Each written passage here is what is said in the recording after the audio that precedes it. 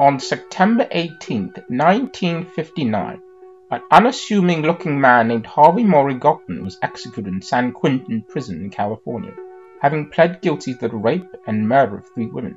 He sought no trial by jury, nor did he seem to make an effort to save his own life.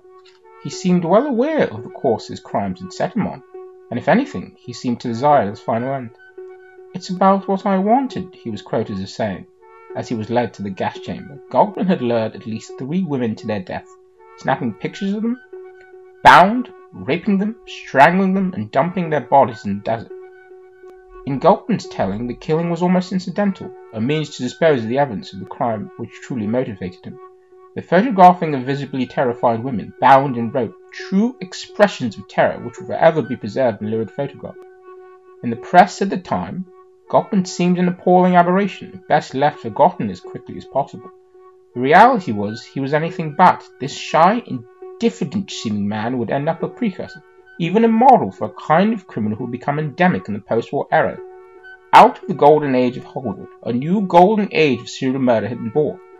The technology and economic boom of the post-war epoch would bring with it a tsunami of crime into the United States, crested by a distinct breed of serial murder for which Harvey Glatman was a prototype. As will be explored in this podcast series, Harvey Glatman was itself nothing new. The instincts which inform serial murder have been around as long as hominids have walked on 2 feet. The dreadful inclination towards such incomprehensible barbarity stretched back to antiquity and beyond. They reside in legend, folklore, and art throughout the world. They lurk in our deepest fears and darkest desires. They have brought us together as often as they have ripped us apart. To borrow from Dr. Peter Vronsky, whose book Sons of Cain will be a foundational source for this podcast series, it is these very instincts which may be in significant measure responsible for why Homo sapiens, the knowledgeable man, as we so call ourselves, emerged the victor in a war for survival and supremacy among hominids, triumphing at last over the Neanderthals. We are a species built for violence, our survival found to a significant degree on campaigns of murder, rape, and cannibals. Yet while we are savage, we are also wise, as we have in many millennia since evolved the capacity for empathy, compassion, reverence, and restraint, and built entire civilizations to control and channel our impulses towards more productive, sustainable, occasionally humane ends. However, the savage quality within our psyche never left us, nor does our awareness of it. Our fear, the atavistic imprint within us, became a fear of wild nature, of what French author Georges Bastet called sacred monsters, a monstrous outside the bounds of humanity confined and supernatural. We externalize our fears, banishing the darkest corners of the human psyche to the most remote corners of the wilderness. We channel our fears and sublimated desires into legendary monsters who lurk in the dark forest, men who could become wolves under the light of the moon, or transform into blood-drinking bats who obscure its light, men who have evidently reverted to a bestial state in some cases, or those whose savage thirst for blood remain hidden under a mannered aristocratic mien. Yet like all myths, these legends are in their way real. What was recounted in oral tradition, printed on manuscripts and painted in religious and secular art, is not of a world which does not exist. It is of a world which until recently could only be illuminated through imagined or symbolic representation or depiction. That is until the modern world brought the invention of the camera, which would capture not a depicted or described image, but one as it appears to us exactly. But as movie aficionados know, a picture often tells us more about the photographer than it does the subject, which is where we return to Harvey Glatman. It is strangely fitting these murders would occur in Los Angeles, a city of dreams illuminated on film, several years after Elizabeth Short's body had been left posed in what some suspect was an imitation of a classic work of surrealist art, a medium most associated with photography. Harvey Glatman had illuminated his twisted dreams on the celluloid canvas. I do not mean through this description to imbue these acts with a quality of grandeur. On the most basic level, killers like Glatman used photos of pornography to recall and relive the erotic thrill of the original moment. Yet in a sense, to the perpetrator at least, it was something grand. Glatman himself was a twisted malformation, invisible, irrelevant. His life was short, pathetic, and in of itself unremarkable. Yet due to the modern magic of the camera, Harvey Glatman was able to manifest the darkest corner of his psyche on film, preserving these dreadful moments forever. The photos became in a sense a display of mastery, not only over his victims, but over time and life itself. American Indians who would first encounter photography were so perturbed by its ability to forever preserve a moment in time, they assumed a piece of one's soul must be left in the photo. Harvey Glatman would have dreamed of nothing higher than this to be true. I suspect that, like the horrified and baffled response of the world to Glatman's crimes, the tribespeople weren't able to fully understand something that was about to happen to them when they encountered the bearers of the camera. Something that would uproot the world they lived in and their relationship to it forever. This podcast, at the most basic level, is about how the post-war explosion of violence changed the United States' relationship to itself forever, though it's about so much more. This is episode 1 of the Golden Age of Serial Murder. Hi there, I'm Toby, co-host of the Golden Age of Serial Murder, and this is my co-host, Simeon. Hi, Simeon. It is kind of, when we were first starting, you were looking at Harvey Glatman, you were saying that it was almost like a lizard. You know, it's kind of true. I mean normal people.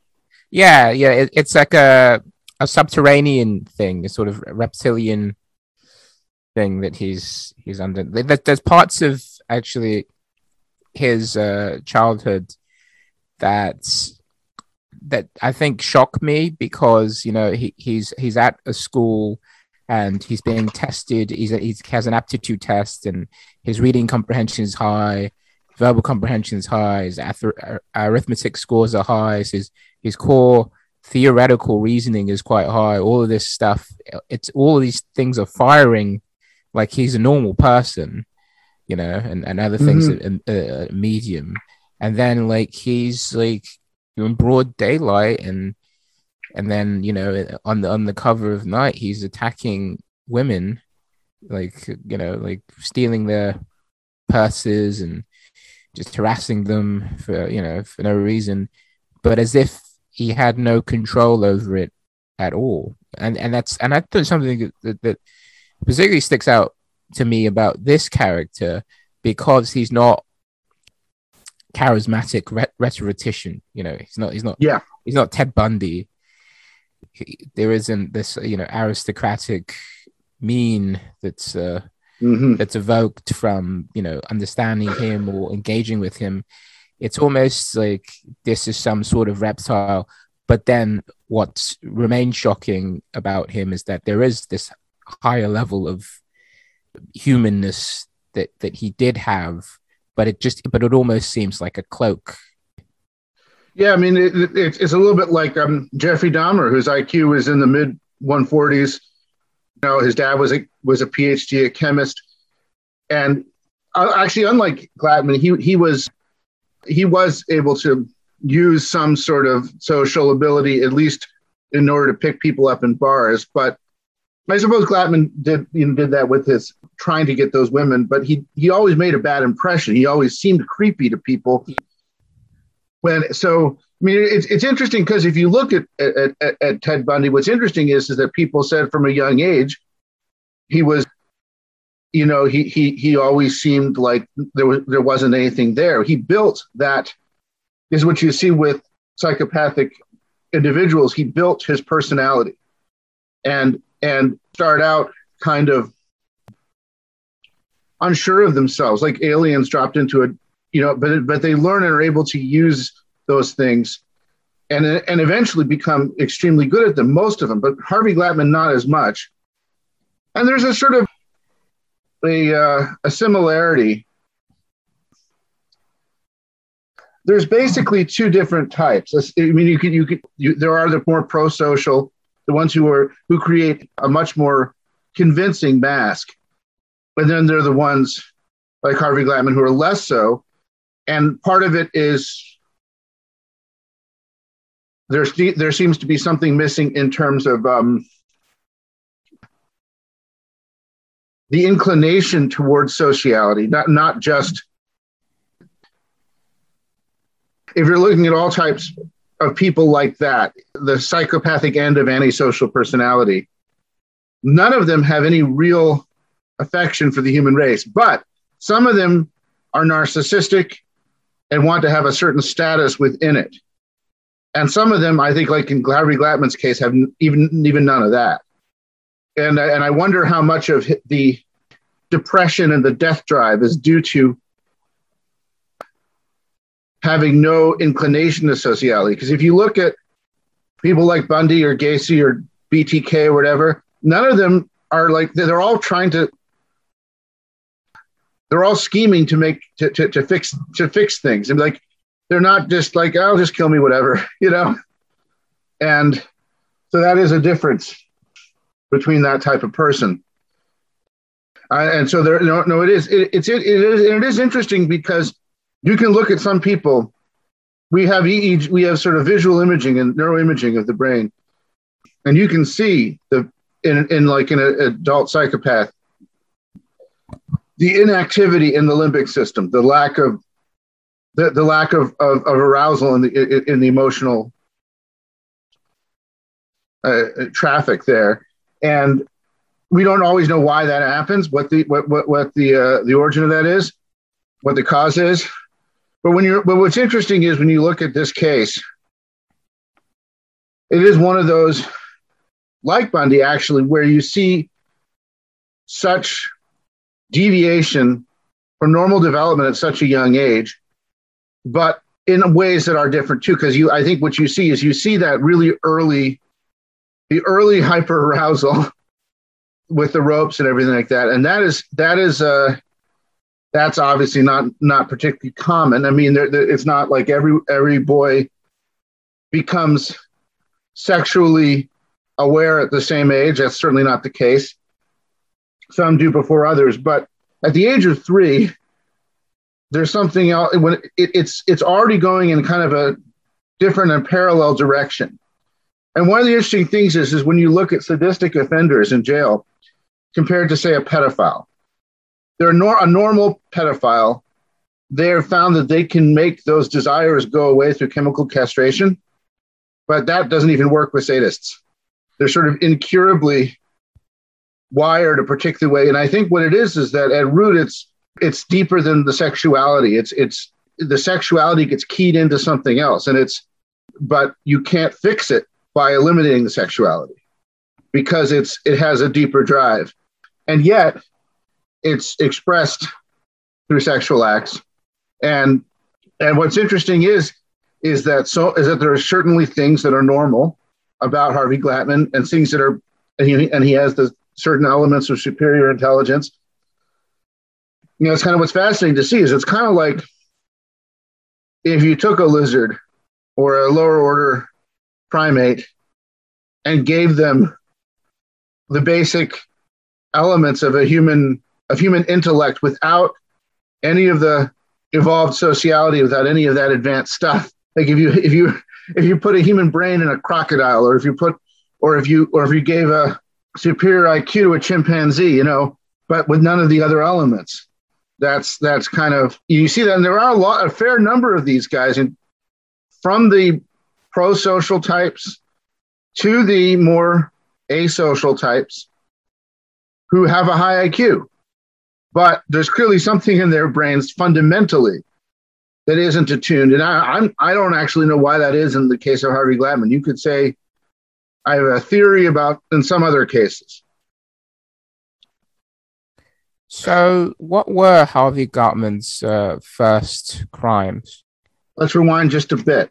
Let's inform people exactly what the definition of a serial killer is, because Harvey Glatman is one, although only barely according to his numbers. So a serial killer is someone who kills at intervals, rather than someone who goes and shoots up a school, or someone who loses their mind because they find their wife cheating on them, or kills their abusive father. Those are crimes of passion or reaction. But when a serial killer, they kill at intervals, and they do it either through increasing compulsion, like we see with Harvey Glatman, where it takes control of them, like a drug addiction, and they become more and more, you know, degenerated over time, or they're more controlled and even more cold and calculating, and they just prey on others because they have a desire. It fits it's what they want. In some cases you have people who are not driven to kill as much as they just like it, and then on other cases, which is most of the time, they progress to a point where they totally lose control, and it takes total control of them. The old way they would measure it is you're a serial killer if you killed 3 people at 3 different times. Now I think they've narrowed it down to 2 because they can see the pattern. Harvey Glatman was convicted of 3 murders, attempted a 4th, and I think there's one woman named Dorothy Howard who he killed in Boulder. He suspected, and I don't know if you read that where he was asked about it, and he seemed like he was gonna, like he clearly had done it, but he wasn't gonna divulge it because it was something he could still keep to himself. And so he was let's just go back also here. He was, so people know, he was born in the Bronx in 1927. His family moved to Colorado. He would eventually end up in Los Angeles. It's not uncommon for Jewish families to go to New York. I think they might have actually lived in Brooklyn, but success story, like born in Brooklyn, lives in Los Angeles. It would have been. The interesting thing is that I know for people, including my godfather, who, the Jewish guy, grew up in Brooklyn, but in the 1940s, where there was a bustling kind of successful, vibrant, humming village culture, but 20s hadn't become that. And you sort of think of, it was sort of had this kind of, they said it felt kind of like a European ghetto. They hadn't, Jewish people hadn't settled in and made it their own yet. And of course you have the Depression in the 30s and everything like that. So I think that they, like some other people, thought you go west to find a better place in America. Mm-hmm. And that's what they did. Although it would have been strange because this was a time when Jewish people were not a mainstreamed population anyway. And a lot of people had not actually seen Jewish people. There's a funny anecdote. The baseball star Hank Greenberg, when he was playing in the minor leagues around, I think it was the 30s or 40s, people would go to the stadium just to see a Jewish person. There were people who thought, well, are they green? Do they have other features? Like people didn't know. And he was a fairly, and Hank Greenberg could have easily passed for just any old German looking guy, unlike Harvey Glatman. Harvey, I'm afraid, did look kind of like a Nebish. And, maybe you have a lot more people like that in New York, but there is that whole thing of that insecurity if you're kind of a Nebishy, diminutive Jewish guy. Mm-hmm. So that was already something that might have stood out a little bit living in Denver. And I think I think that did not help, certainly, when he was probably trying to fit in school. But it's also not it's not definitive. It's not explanatory. It doesn't really. It's sort of similar to his relationship with his family. His dad being a bit strict, like most were. Not. This is before the era of the kind of parenting begun with hippie generation. We had more of the touchy-feely dad. Mm-hmm. Mothers in general are a bit kind of warm and touchy-feely, but not as much not as much the dads in that generation, perhaps. Mm-hmm. Although my dad's father is pretty warm, or was. But yeah, I mean, it's one of those things where you could look at, like that psychologist who's interviewing him and trying to understand him. Maybe look at certain things with his family, certain, dynamics that could have been better, but it's not anywhere near some of the extreme cases, abuse, neglect, or dysfunction in the family that you see with some other killers, that you could say, well, this explains a lot of how they developed into this malformed human being. It seems entirely consistent with the time. Even the ethnicness of Harvey Glatman cannot really be found in his social relations or his social engagements. This is a young guy in school who has reflected on being bullied by young girls for the way he looked, but not in an ethnic way. Just as the kind of pattern of social formative experience that happens, I probably for a lot of people, it's very, very ordinary on that level, and obviously the relationship of the mother and the father also seems quite ordinary. Yeah, I mean, when you look at certain types of conditions people have, someone has a tendency towards depression or some other clinical issue that's more on the level of the brain, not as deep as a personality disorder, but there are certain things that there are certain things that are normal that can seem accentuated to someone who has a condition of some sort. I know I've read people who've had depression talk about abuse, and then you read it and you say, well, it doesn't seem like much, but they just have incredibly thin skin. But in this case, well, he does seem to be someone who has, on an existential level, a level of despair. It's not. It isn't someone who's depressed or anxious on the level of a mental problem. It does seem to be, and personality disorders, it is a term that is a little bit fraught, because you can pathologize normal traits, or just traits that are just a different type of person rather than being a problem. But obviously something is deeply wrong with this guy in a way which cannot be explained through external cause, even if you could say it's interacting with stuff. I think what it is that the essential problem with his personality, the inadequacy, the asociality, the antisocial and violent and deviant aspects, in some ways, they'll take anything. Yeah. It's like it's looking for a narrative and then picks whatever kind of relational inadequacy that appears, just through lived experience, and then makes that its reason for this degenerative force. I think. I mean, lots of men have an inadequacy with women, or that they grow out of, or that just an uncomfortable discomfort with it. But it seems to me that the inadequacy is deeper than that, and it actually is not about women. It's about himself, and it's at a fundamental human level, and it manifests in a growing resentment and hatred towards women, because I think there's something in their interactions that just hits that personal inadequacy so perfectly. Mm-hmm. Because, and you see that with some other people where let's say some of their killers, someone will talk about later in the series, Andre Chikatilo, at some point, where he interprets his problems with erectile dysfunction as this fundamental attack on himself as a strong Russian man, and blames others for it, even though it's just, you can interpret that in any number of ways and you could treat it.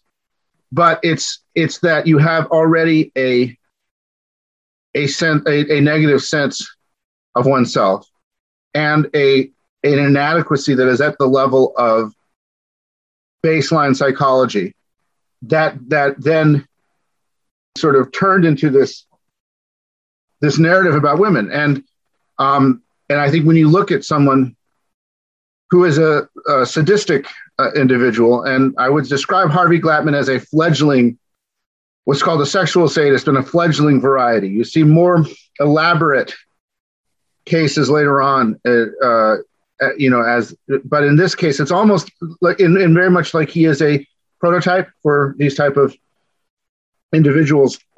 He's also in many ways a stage one. He's obviously arrested fairly early on in his life for the final time, after many other arrests, but he doesn't really develop as much as some others do. He has a kind of an arrested life in every respect.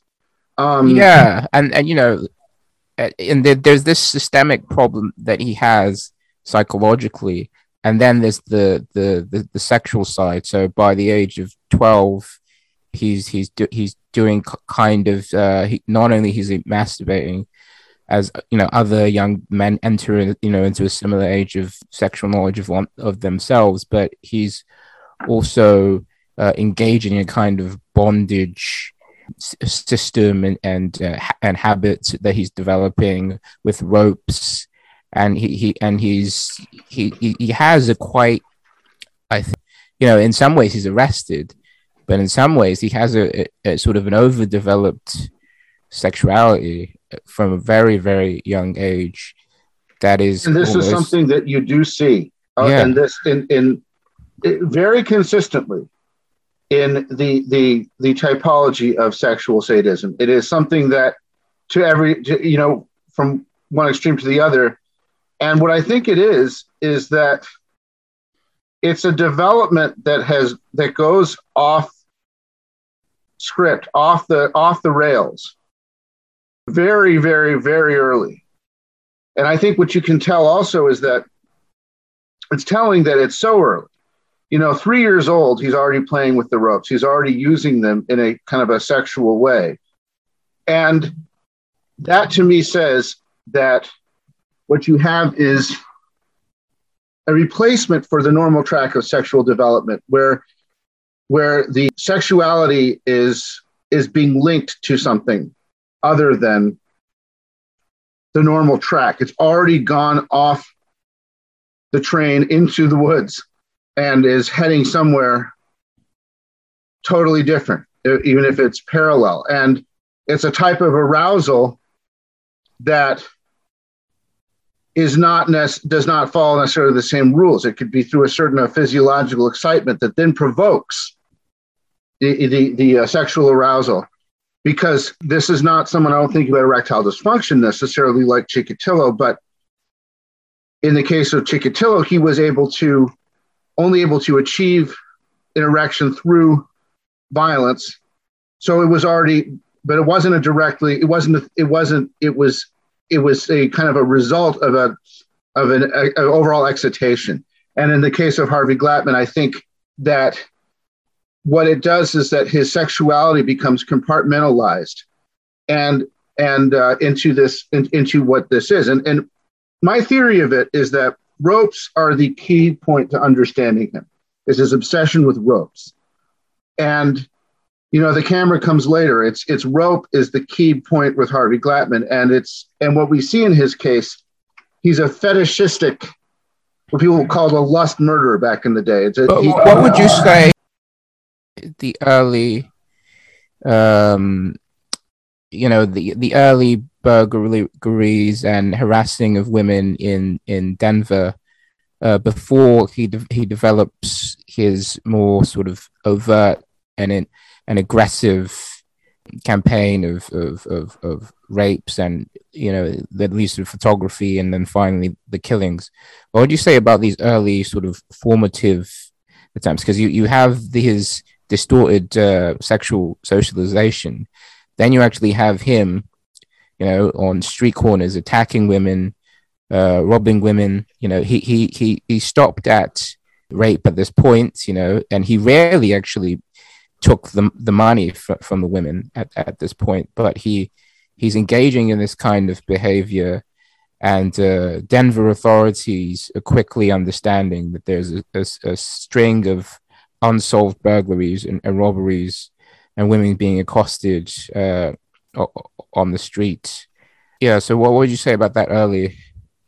Well, what I'd say is the entire trajectory, starting with the ropes at age 3 and going through all of this, is a prototypical case of step-by-step escalation. And each of those things is part of the same trajectory. It's part of the same, each of these fulfills an important function. And so when you start, and it's important to take it step by step. So when you start at age 3, he's playing around with these ropes. And I think what that is about is, and it's important to note, it's not just that it's about bondage, because I think it's specifically about, there's something very particular to rope, because that allows you levels of control that aren't necessarily achieved through other means of constraint. And you see this with, a generation later with one of the people inspired by this, Dennis Rader, the BTK, as he called himself, that in both of these cases, both these guys were in the Boy Scouts. And one of the things I wasn't, but one of the things you learn in that, you learn different things you can do with that. You tie different types of knots.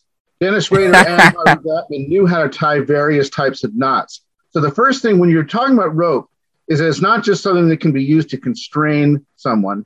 It's that it can be used to create different types of knots. You can do it in different ways. You can play around with it, play around with all the different ways you can control something with rope. It's a malleable form of control. And so what I think you see, starting with that in the case of Harvey Glatman, is someone who is intrinsically inadequate and so looks to exert external control. And when you play around with ropes, you're already starting to do that before you even use it on someone by the way you can manipulate it into different knots. And the Dennis Rader, the BTK, he would just play around with them at various points by himself, just trying different types of knots. And that is in some ways a rehearsal, but it's also you're already exerting control. You're already manipulating the material. And I also suspect that there's something sensual about it. There's something about the feel of a rope that might have been, have corresponded to the sense, both the softness and the coarseness. He may have given him the initial idea of tying it around his penis, and even at such an early age as he did at the age of 3. So then, when you see all the different stages from that point on, all of these things may seem different, but they're all of a piece. They're all taking one step along this alternate path through the woods as he's gone off the rails, one step each part of the way, increasing his confidence, increasing his experiments with control. And you see this consistently in this kind of people, is that you have stages along the way, such as stealing women's underwear or spying on women or just following them places, committing a burglary. They're progressively knocking down psychological barriers to the sort of crime that they're heading towards. And they're also practicing their craft, in a sense. And what I found surprising about Harvey Glatman was that he seemed to be a very insecure person socially, and not necessarily someone who displays the terms like fearless dominance you see in some other psychopathic individuals. He's what, in some of the documents we were looking at, they said a secondary psychopath. And what that essentially means is the more inadequate type, the type that is not entirely psychopathic either, because they talk about him having guilt or feelings of guilt or feelings of revulsion at times, a weak stomach. And in full-blown psychopathic individuals, you do not see this. They are completely unmoved. If you've seen Dennis Rader's court testimony, it's a bit like that. And so you see this long line where he is building up these steps, starting from the age of 3 with his playing around with ropes on a sexual level, which seemed incomprehensible. And you were talking about his string of crimes. So maybe for the audience, we could just go through that. So he from a very early age, he is experimenting with sadomasochism using ropes at the age of 3 or 4, at an incredibly young age. And from then he goes, as you said, there's a clear pattern of escalation. We don't know the origins of his problems, but we know how they developed, and it's documented. And he's engaging in autoerotic asphyxia. Eventually, he starts off with tying a rope around his penis as practically a toddler, and then he goes to, as you said, he began breaking and entering into private residences. This was around the age of 12. He takes something from each residence. I think what's interesting about that is that it may not be for the purpose of robbery. I think it's a trophy. One of the things that there's a common factor for pretty much, I'd say, all serial killers is that they take trophies. And this is going to be something we come back to throughout the series. It's relevant when you look at our ancient past. We look at how we behave in war, and in a sense, they're carrying on a campaign, and they're taking trophies of their conquest. So when he goes into someone's house, that's a conquest, much the same way as eventually attacking women will be. It's one step along the way. Age 17, the police caught him in the act of breaking into an apartment of Elmer Hammond through a window. In his pockets, they found a length of rope and a 25 caliber pistol. While under interrogation, he confessed to a number of burglaries, but left out the ones with forced sex. Then charged with first degree robbery and his posted bail, and his parents go to the courthouse to post the bail for him and bring him back. And while on bail, he abducted Noreen Lauren from her neighborhood. After binding her, he drove out of town to Sunshine Canyon. He touched her, but again, he did not rape her at this point. Then he returned home. She went to the police, where she looked at a series of mugshots and identified him. He was rearrested, and at this time, no bail pending, which shows you the extent of the systemic irregularity of this individual. Like he's out on bail for something, but he's so driven by the alchemy of his social desires and his inadequacy to commit another one of these crimes. And again, it speaks to this sort of reptilian part of Harvey Glatman. I think there's nothing else he cares about, and I think what also there's something he gets out of these that goes beyond the sexuality, or even control, because in these actions, ranging from the burglaries to eventually the kidnapping, and I think this is the last step before he commits a rape.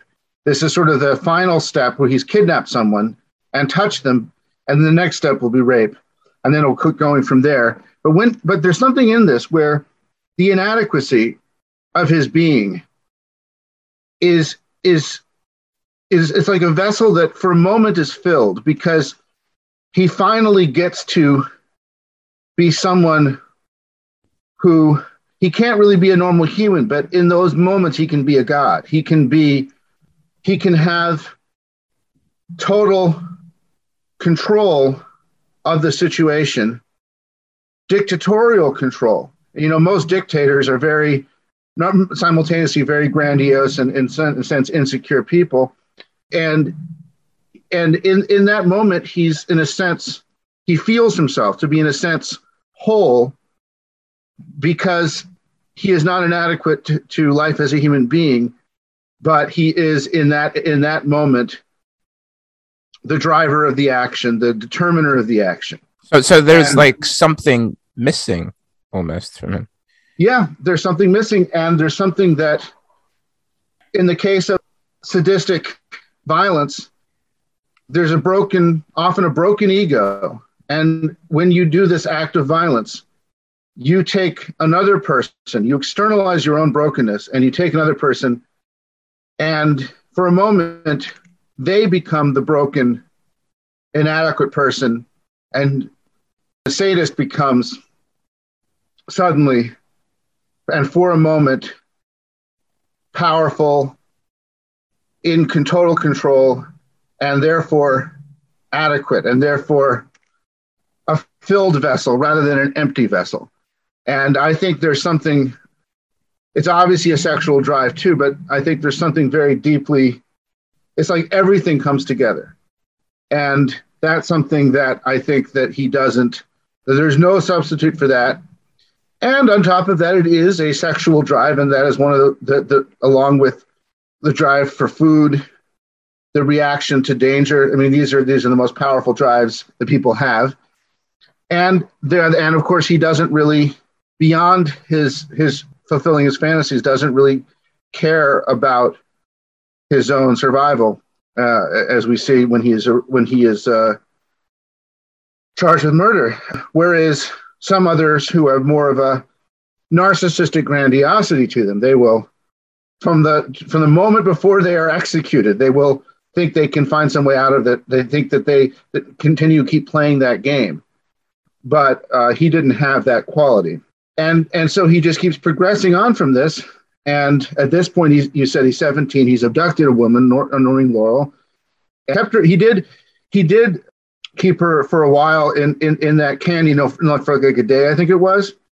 And there's an aspect to it, he's drawing it out. He wants her to be afraid. He wants her to show that fear. And, when you have that total control that he wanted, you don't want just that to be 5 minutes. He's not at the point where he's committing rape yet, but he has this woman under his control and then takes her back home. And, you think that maybe at that point it was just because he didn't have the courage, shall we say, if you want to use that word, to continue and go farther. But also I think that there's something where he did what he wanted to do and it satisfied him for the moment. And letting her go was part of the story he'd written. I mean, he'd done what he needed to do, and that's part of his control as well. A creature of pure evil, as we... It's funny, it's worth noting that cats have all the qualities that we think are detestable and dangerous and vile about people, but of course that's just who they are. It's not their fault. and that's why they're so attractive.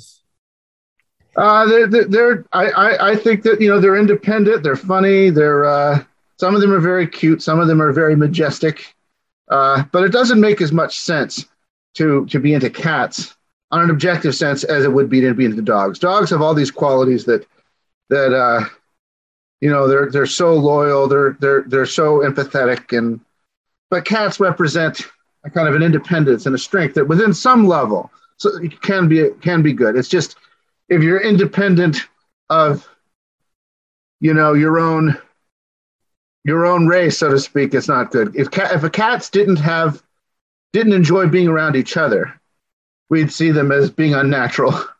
They were, but whereas they're all that way. That's just how they are. If everyone was like Harvey Glatman, and maybe one time everyone was to a degree in our caveman past, but it wouldn't be as it wouldn't stand out in the way it does. And I think we get to this point where it says that he was diagnosed with schizophrenia. Now, it's important to know this was 1945 in which he was diagnosed with schizophrenia. I was from my mom's childhood. In the 50s and 60s, they threw that label around. At one point, someone just met with her and thought she was, she had no psychotic qualities whatsoever, but she just didn't pay attention in class. So this was a term that was used, I think, a little bit too broadly. And I think what was being referred to at that point was that he was a little strange, and that he wasn't social. Father and mother were obviously very scared about what had happened with the series of attacks, and they had gone to Dr. Hilton, who diagnosed Glatman with schizophrenia, poses illogical thought patterns, delusions, hallucinations, accompanying with various degrees of emotional, behavioral, or intellectual disturbances. That's the kind of thing that was being fed into Harvey at the time. But this was one of a number, actually, of psychoanalysis that Harvey Glatman was put under. So when Harvey Glatman actually went to prison, he met a different doctor, and a different doctor gave a completely different diagnosis to what he supposed Harvey Glatman actually had. Well, once again, not uncommon for the time. It's certainly not uncommon until very recently. A generation later, you have criminals who were diagnosed that way as well, and I'm not sure it was accurate. I think in some cases, you have these schizotypal personalities, and these are people who are either asocial or strange in their thinking, or in the case of schizotypal personalities, they have hallucinations. In the case of schizoid, they tend to have strange or illogical thought patterns. although I am not a clinician, so don't quote me on that officially. You're not a clinician. I'm not. But so neither of us are mental health clinicians. That should be absolutely a label on the, just a proviso for both of us. But I think in some cases people were diagnosed with that, and actually what it was is they were extremely paranoid because they were extremely narcissistic and had this, and that caused the paranoia. In his case, I don't think that was the case. He's not narcissistic, but he isn't. I think what they were describing is that he has no inclination towards being social. And this is, once again, very different from autism, because in the case of or at least high-functioning autism, this is Asperger's, because in the case of something like that, people have an inclination to be social. They just don't have the skill and don't pick up on the signals. But there's never any point in Harvey Glatman's life where he seems like someone who is at all inclined to sociality. He has a desire for sex, a desire for control, but that doesn't require women to be anything other than a facet of his fantasy, an object. And in this case, I think something that allows him to not be adequate for particular moments and allows him to direct hostility elsewhere. I don't think you could really describe him as schizophrenic, certainly. Now he may have. Now, it is possible that a schizoid or schizotypal diagnosis would be accurate, but it must be said there is within the clinical world a measure of controversy about personality disorders to begin with. I know I had a psychologist who was unsure about that. When you're talking about something like psychopathy, you are still talking about a neurological profile. You can see in certain pictures, but you also don't know where it comes from. And he was diagnosed later on as psychopathic or antisocial, which is a more umbrella term, schizophrenic type, which I think just means not social and strange. And then later, I think, was simply diagnosed as having, I think what they say, psychoneurosis or anxiety type of depression, no evidence of schizophrenia. But he doesn't have like obsessive compulsive disorder or something like that. He has deeply rooted psychological problems. And so sometimes you would put a personality disorder label on that. And other times you describe it within the language of a mental disorder. But I think when you see that never in his life has he had an inclination towards sociality, but instead towards this alternate fantasy life, which his normal sexuality doesn't develop, it goes into that alternate fantasy life. His social life goes into that alternate fantasy life. And that is something that is often put under the label of a schizoid personality or a schizoid psychopathic personality. Those are the labels. But I think one of the things that is fascinating and disturbing about this guy, and as you'll see with some others, but not most, is that how early this all presents from the age of 3, playing around with ropes in a sexual way. That's, I don't know what you were doing when you were 3, but my mom nursed me until I was a little past the age of. It certainly didn't start at 3 for me. Early, but not that. Yeah, and sometimes people do have, but the thing is that sometimes people have an early sexuality that's just normal. Like maybe a boy is starting to get sexually developed at 8 or 9, but in a normal way. But what I think is that he has this alternate psychodevelopment where his sexuality gets channeled into this whole obsession with ropes and with total control of the environment. And if you can't make yourself an adequate person, if you can't make your internal environment adequate, the desire to control everything outside of yourself through these intermediary functions like the ropes, through breaking into people's houses, through eventually kidnapping women, and then moving on to rape and eventually murder. And so at this point, he's in 1946. This is the thing that really shocked me. He attacked a couple, Thomas Starro and Doris Thorne. This is something that you see the Zodiac Killer did this, but the Zodiac Killer was a totally different type of person. He was playing games with the cops. He had a costume. He was a really good shot, military training probably. this is not something you'd expect from Harvey Glatman. And I think also what it a lot was cooler is that than Harvey Glatman, and in retrospect, like you say. oh yeah, I know there is something. It must be Paraphernalia, said. It must be said that the Zodiac killers, the symbol he used, the costume, it was pretty cool. I mean, and that motherfucker didn't get caught. Didn't get caught. Nope. They're still trying to solve the was it the code that he I think last year someone said they solved it and they knew who he was, but I think it turned out to just be bullshit.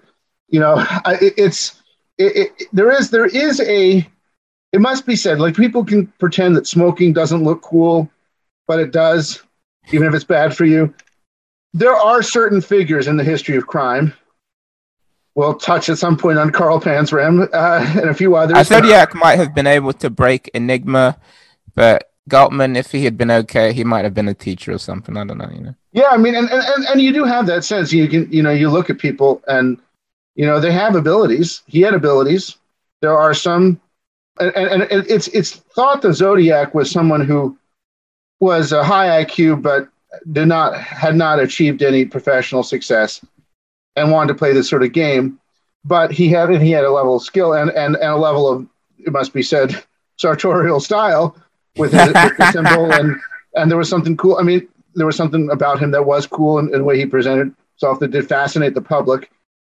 Obviously, one of the reasons Harvey Glatman is not as well known is because he did not fascinate the public, and he wasn't someone who, he was lurid, but in a kind of a banal sense. And it's relevant now because we see now that he was indeed a prototype for the types of killers that would proliferate in the 70s and 80s. But if you look at the 1950s, it's worth noting that both now, in retrospect, but also at the time, the figure that fascinated everyone in crime was Ed Gein, who is, if you've seen Psycho, Silence of the Lambs, Texas Chainsaw Massacre, all have characters inspired by him. And he was a strange, similarly kind of, I think he might have been schizophrenic, a strange psychotic man who lived in this big country house. He had this domineering mother who died, and eventually it was just him. And he made all manner of macabre ornaments out of the bodies of people, largely dug up from graves. He killed 2 women. And I'm not sure he counts as a serial killer in that sense. But the thing is that he inspired the idea of this dark farmhouse middle of nowhere, the idea of the strange farmer who makes things out of chandeliers, out of bones, all this other stuff, keeps body parts. That inspired basically modern horror. And at the time, it was seen as so strange and so crazy in the 50s. But in actuality, he was an aberration. He was kind of more of the type of strange, crazy guy that you might have seen when we look at the people who thought they were werewolves or actual wolves. Someone who was genuinely a little bit more than a little bit crazy. And Altman almost seems a little provincial and parochial in comparison. But moving on a little bit, Galtman actually he manages to get out of prison on a technicality. So the Sixth Amendment allows for a speedy trial to criminal defendants. But however, the defense, there was a request to the defense while they pursue new evidence to consult experts and so on and so forth. And that allows for when there is a defense to consult experts. But because of the delay of the trial, which violated Galtman's speedy trial provision, the judge, Theo Leo, actually had to throw the case out. And Galtman had spent several years behind bars, but because of that, he was paroled on 2 conditions. One of the conditions was that he saw a parole officer, and the other condition was obviously to re-engage with a different psychiatrist, which is Dr. Ubar. And Dr. Ubar, which is in contradiction to the original Dr. Hilton, Dr. Ubar concluded that Harvey Glatman was a secondary psychopath. Yeah, and I think it's one of the things that you can see with this is that this is documented. This did not come out of nowhere. not only did he have this pattern of escalation, there were repeated attempts by both his family and by the mental health and law enforcement world to come to grips with him, to try to deal with him. But like in many other cases, certain things fell through. He fell through the cracks, but it wasn't something that came out of nowhere. This was something that was brewing, and I think everyone knew it, but they didn't know what to do about it. And certain things legally fell through the crack, as is often the case. Like when we get to John Gacy, how he certain things are not followed up on, so he gets out of jail at a particular time when he shouldn't have, or things like that. In this case, that seems to be the case. The second, it is worth pointing out the difference between these clinical diagnoses. Now they just use in antisocial personality disorder, which is an umbrella term. But I think I have critiques of it, even though I'm not a clinician, but I have critiques of it. I think it's a term like antisocial personality, an umbrella term, which mainly describes breaking society's laws and mores. It could be applied to it could have been applied using the way they do it now to Nelson Mandela or William Wallace, because they were fighting the government. I think it's an inadequate term when you're talking about someone's psychological or neurological disturbances. It just sort of looks at the effects, and you can measure what someone does and what that means. So it's easier, but I think that psychopathy is more useful because it talks more about an essential problem with someone's being, someone's psyche, someone's neurological profile. And for what it's worth, in general, when they talk about primary psychopathy, you're talking about someone who is very much like someone like Ted Bundy, who is, if they were to be given the Hare psychopathy checklist, that's something invented by Robert Hare, a psychologist in Canada, 0 to 40 scale, Ted Bundy scored a 39, one of the highest scores of all time.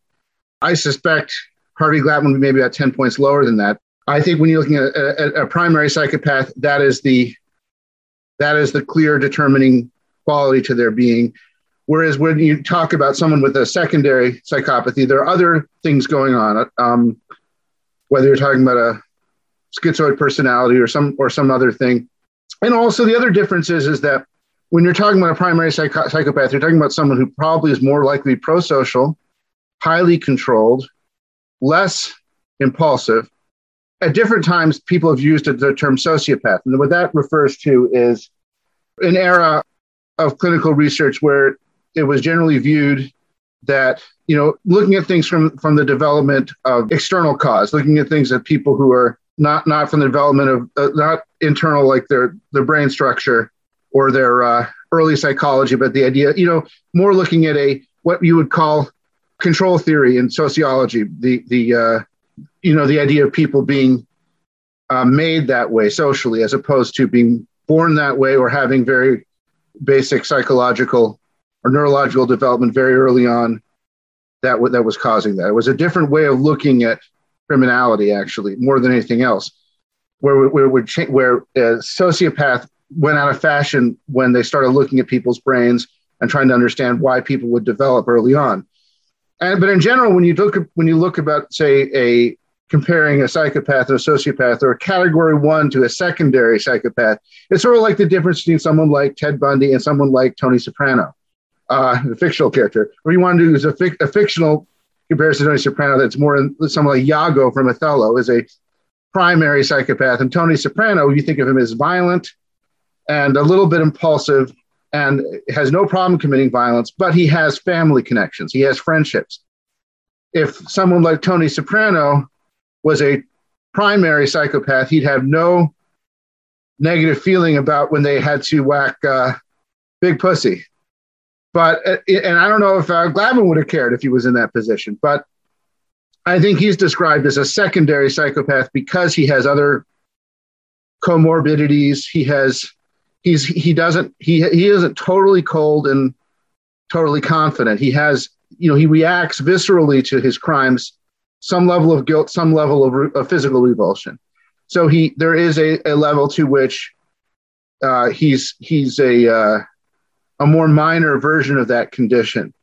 Whereas I think if he'd be diagnosed as a primary psychopath, if he had absolutely no reaction to having raped or killed someone, absolutely no guilt or hesitation. And I think we will get to some of those characters, but that was, I think, the more accurate depiction of who he was. That he is, a secondary psychopathic personality with however you would describe, accounts for his total lack of interest or investment in being part of the human race.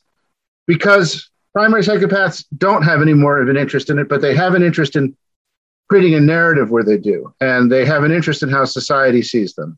And what would you think about the doctor's assessment that Glatman, like this is sort of the internals of this, like some of the, because you compared him to Tony Soprano, but some of the kind of like, well, Glatman is a guy who the Dr. Ubar thought, he has this idea that he wants to be successful.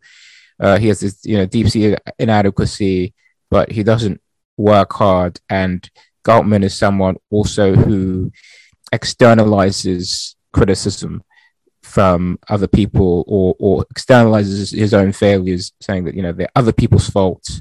Yeah.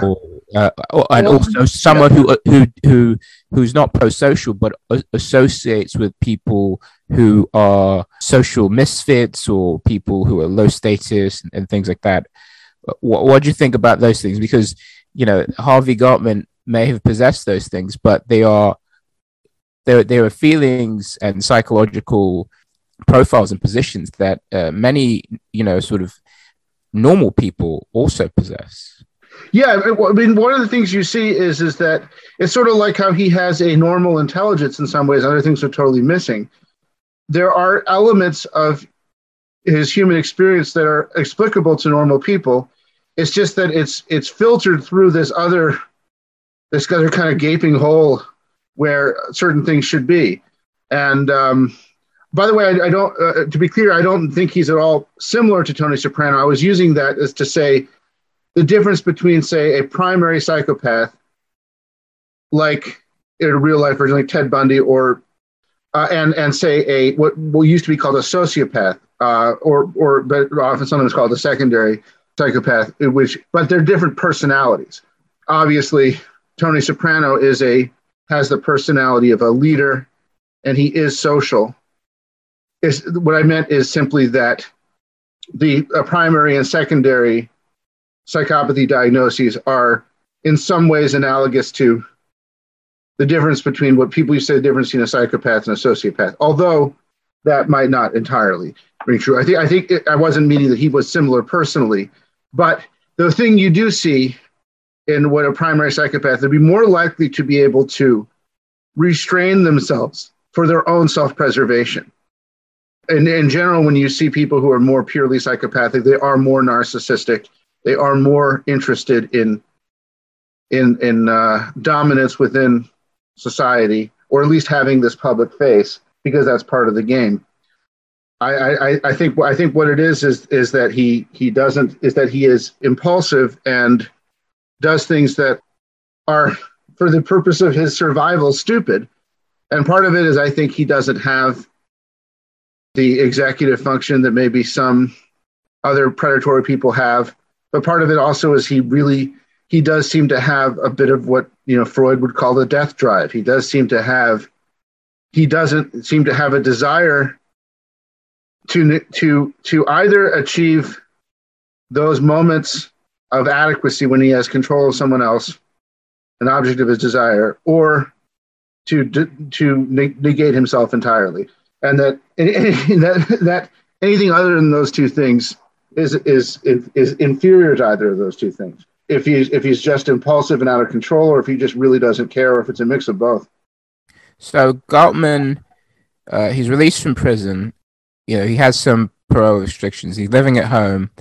He worked on and off as a radio and television repairman, picking up odd jobs, but he mostly let his indulgent mother support him at the time. Also at this time, he's more sort of explicitly engaging in the pornography, but also of a pornography that has a higher level of, explicit bondage, and so this kind of intense relationship with that kind of literature at the time, which for some other people might be less worrying, but Yeah. this is the way he was living. He's obsessed with the sequence of shapely blondes, brunettes, redheads, bras, the bizarre positions, the spanking wrestling. He's indulging in this kind of new sort of the bubblings of a kind of a sexual paradigm that's changing in the culture at the time, and he's living with his parents. But he's also he's also dreaming at this time of moving to Los Angeles. Yeah, I mean, I wonder what the direct relationship of that is, because he's someone who, as similar men would be a generation later, but he's someone who is very influenced by these detective magazines. And most of those, like most you think of hard-boiled noir, takes place in Los Angeles. But specifically, it is important to note that because detective magazines play such a big role, and not just in the story of Harvey Glatman, but in the entire panorama that we're going to be covering in this series, it's not the stories or the characters, it's specifically the images on the covers. And he would go on later to sort of recreate these. But I think at this point, when you're looking at at this point, it's in the 1940s still, I suspect that these are not as visible as they might have been in the 50s and 60s. From what I've read, Glatman would get them. I think he had catalogs. You had to order them. Maybe you had to go out of the way to find them.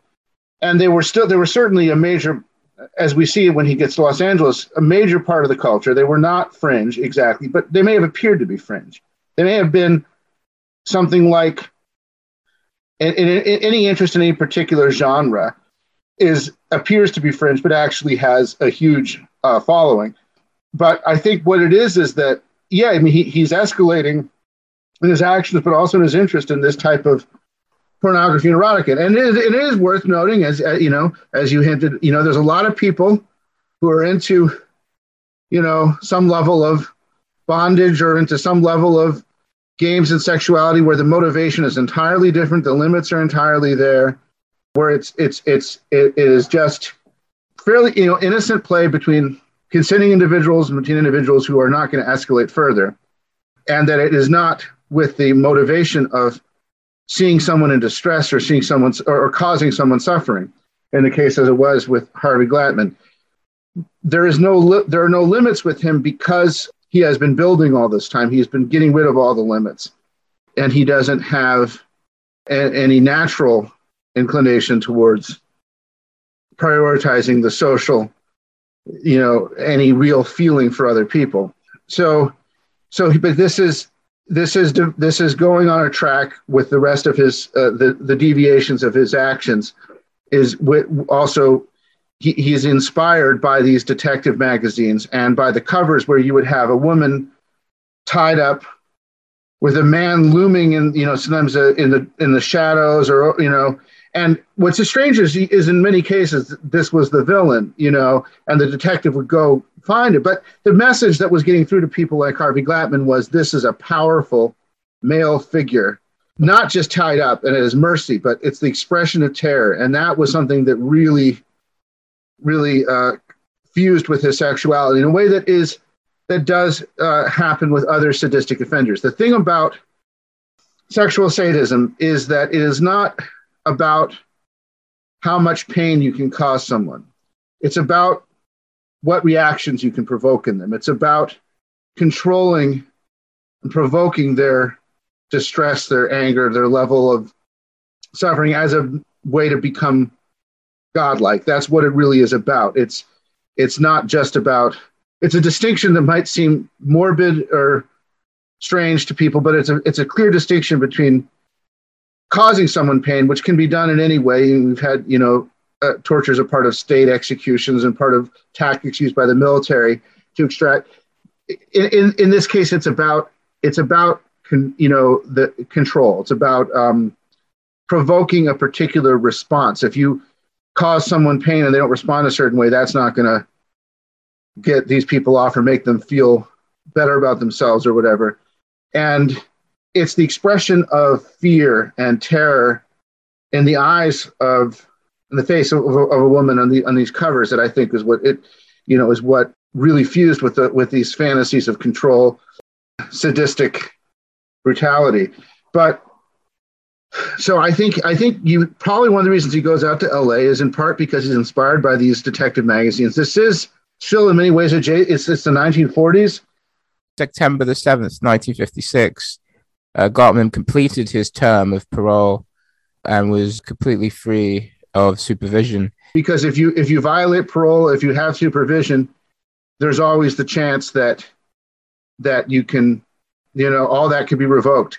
And in general, one thing you often see with serial killers is once the main obstacles to their inclinations are removed, they go whole hog into it. And so at this point, he was on parole for quite some time in Denver, right? He was on parole in Denver for quite a while. The judge allowed him to go back to Denver and to live with his parents, but one of the provisions was that he's going to be on parole for quite a while, and then eventually the parole ended, the supervision ended, and he had been a reasonably decent inmate in terms. And he's kind of a meek diffident, Yeah, he's and you know what? I will say this: he's not as well known, obviously, as iconic as some figures, but there's aspects to his personality.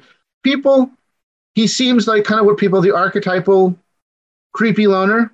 That kind of person. The idea of, he goes on to, to be known as much for photography as for his use of ropes. And certainly there's been, popular novels where the killer is in a dark room. That's a common thing. And Harvey Glatman would develop photos in a dark room.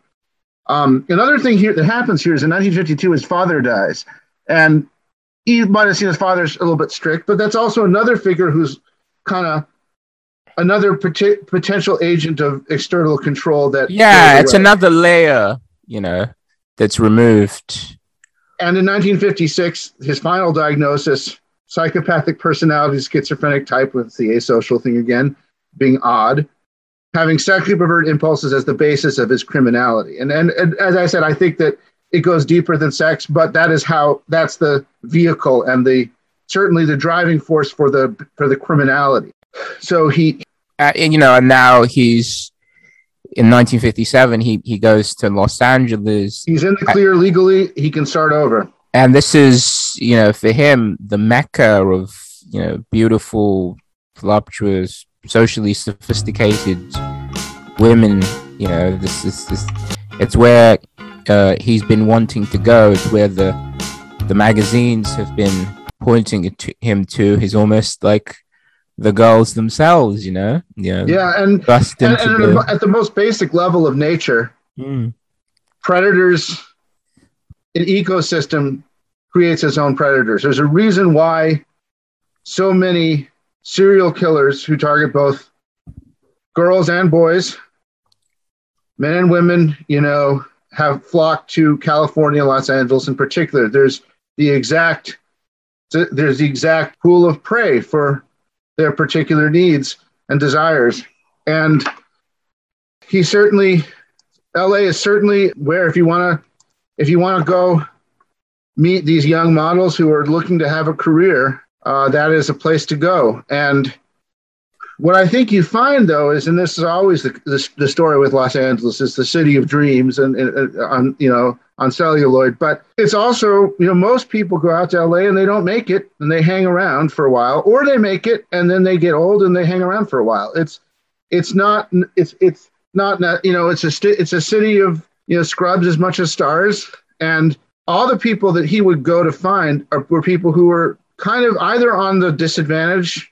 The level of disadvantage, they were desperate, or they maybe didn't have enough sense to trust the instinct in them that said, don't go with this guy. Because it wasn't like he was preying on women who had made it and who knew their way around the business to the extent where they could tell who was legit and who wasn't. I mean, there are very few.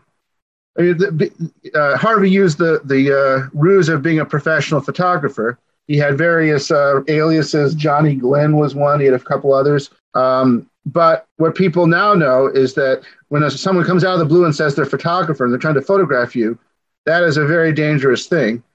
And I've heard there are some models now who will only go with someone like that if they bring friends, or they will make sure they do background on that person.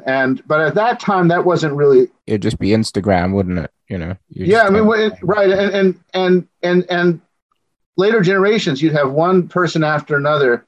Christopher Wilder, Leonard Lake, the Kenneth Bianchi, one of the Hillside Stranglers, all these different people. The list could go on, who used photography as a way to lure women, and it wasn't just that. There's something very powerful about the photography. Particularly if you have this deviant, out of control interest in pornography, there's something about the interest in the photography, and I think that goes beyond just whatever arousal is provoked by pictures. I think it's also that when you take a picture, you have this moment forever preserved of control. Where and a lot of these killers, they keep these pictures to use, as pornography, but also like trophies. This is their moments of conquest. Their moments of where they were able to complete a fantasy, and it's preserved forever. And they take and them being the holders of the camera, the directors of the camera, they are the ones who are dictating the control in that instance, and it's forever preserved. It's more literal than a memory, and I think that's a big part of it. Is they want the picture to return to for sexual gratification, but they also want to have that proof of their conquest.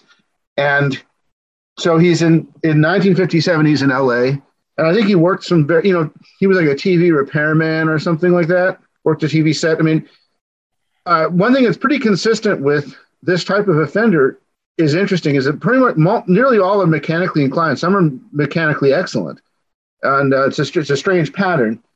And in this case, we know Harvey Glatman was in some ways very intelligent and very capable with his hands as well. But he has this idea. He has these various aliases, and he's posing as a photographer and looking for young models. And his first, it's worth returning to the fact that he is suspected in the murder of one woman, Dorothy Howard, before he left Colorado, and it's very likely he's guilty of that one. So he may have already crossed the Rubicon into rape and murder by this point. But just before we go into, this is an aside. Yeah. Just before we go into the murders, this is an aside, but he's hanging around these LA studios. He's getting interested in photography. He's starting to tell people that he came to LA to train as a photographer part-time, but he does encounter some women who are models and he's trying to, again, like you said, he's trying iteratively to cross another line, and he goes and he takes them on a date, but he's perturbed by the fact that actually they want to have sex with him. Right. So those situations don't turn into murders. They don't go that far. They don't go to the next, because he doesn't know what to do in that situation. Right. So there were some women who were not either repulsed by him or getting any danger signals, but actually were open to a relationship. I think at that point it's because he doesn't have that inclination to human intimacy. He doesn't have any actual courage or built-in actual confidence, because if he did, he wouldn't want total control. He wants he wants the control, but any actual relationship with a woman would be a give and take. It'd be vulnerable. It would be human relationships. and that's not something that he understands or is inclined to.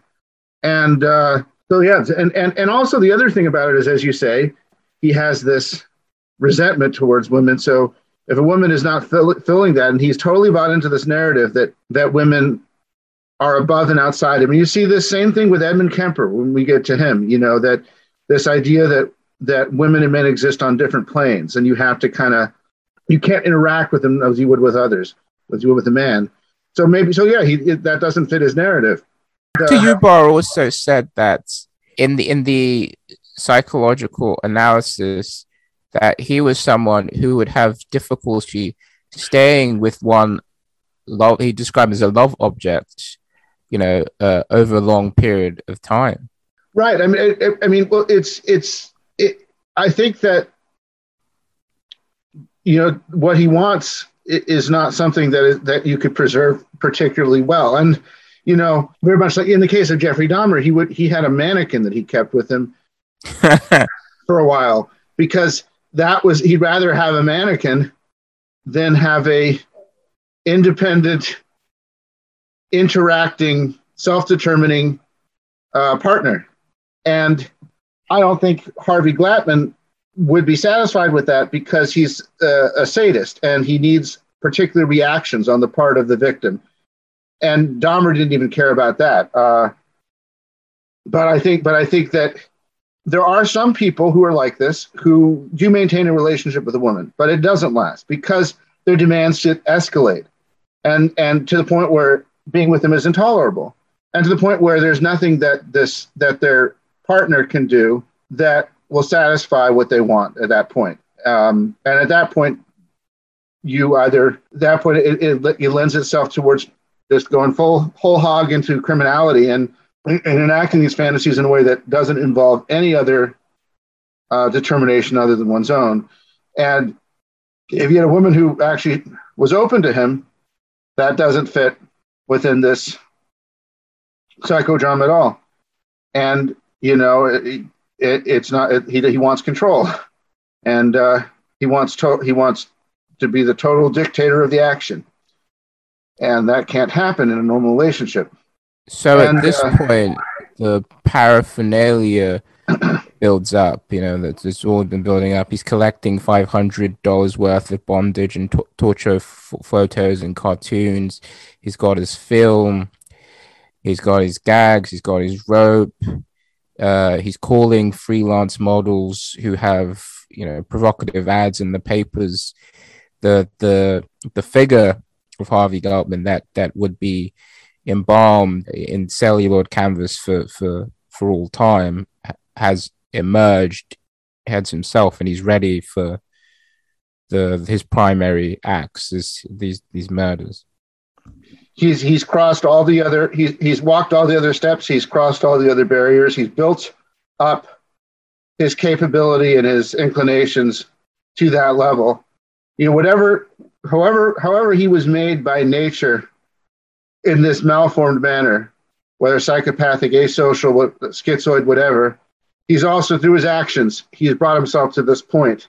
However they were decided on or motivated or caused. And I think his first victim is a girl named Judy Dull, who was, I think, 19 years old. Do you want to talk about her? Initially, he had gone to Judy's house looking for her model and looking for her, and he met her friend, who says that Judy was out, but he was aroused by the pictures that were around. Her friend showed Harvey again. Her friend seemed to feel that Harvey was a little bit of a creep. She got a bad vibe from him, which would, something that would obviously continue. And then Harvey eventually calls her while Judy is at lunch with her roommates, and eventually he's able to get her to come on a photo shoot with him. So Harvey told Judy that he had come to California to break into the photography business. They get into a car together, they drive. He claimed to be going to the other studio, but instead goes to own home. Once he's at his home, he tells her that he's shooting covers for a True Detective magazine, and he was going to need to tie her up, gag her, and pose her in various stages of the disheveled clothing, gradually hiking up her skirt. And this was if I recall, what he did with a lot of these women.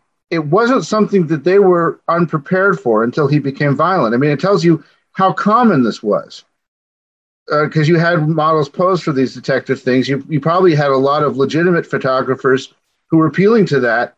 Isn't it true that in some of the cases of these women who had become his victims, that they were not, this was not something they'd not heard about before. It was not something that they thought that, I mean, this was something that was not uncommon if you were someone who posed for erotically tinged photography in Los Angeles at the time.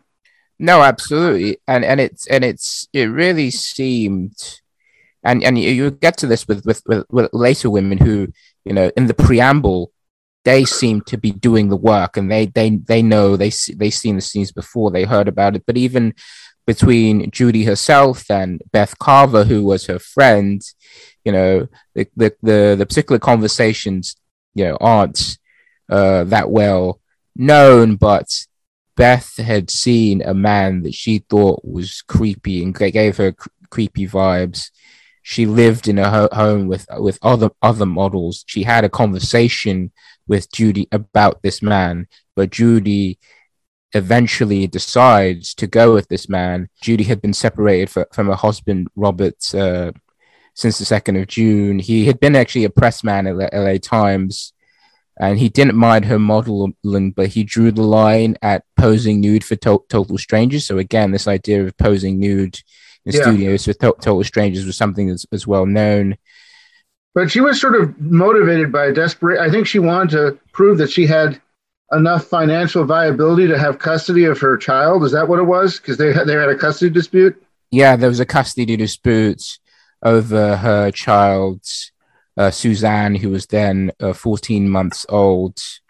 And, Robert, who was just trying to claim that, she wasn't a model, that she was a stripper.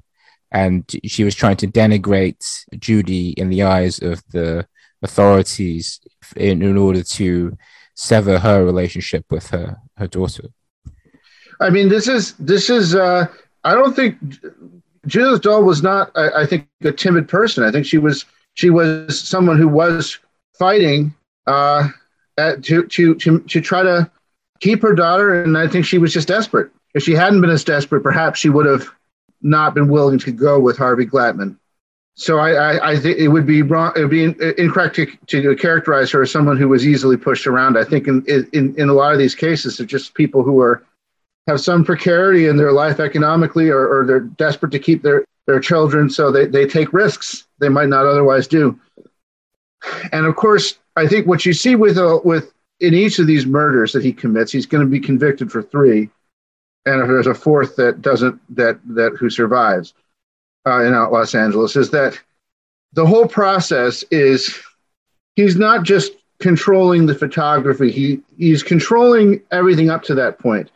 He's got this ruse to lure them to the wrong place. He's drawing that out. He's extending his control through deceit, through manipulation.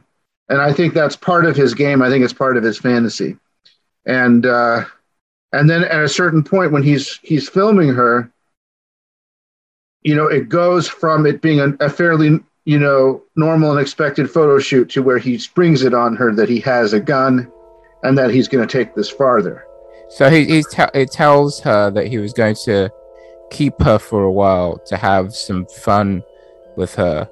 And as she's getting he recounts this, when he's talking to the police officers, as she's getting more scared, becoming more uncomfortable, his arousal is growing in the situation.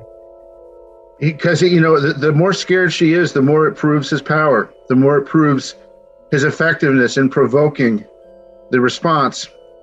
In a later episode, we'll get to a guy who is also lesser well known than he maybe should be, who is a fellow sadistic killer who wrote what's described as a manifesto that lays this out in chilling detail.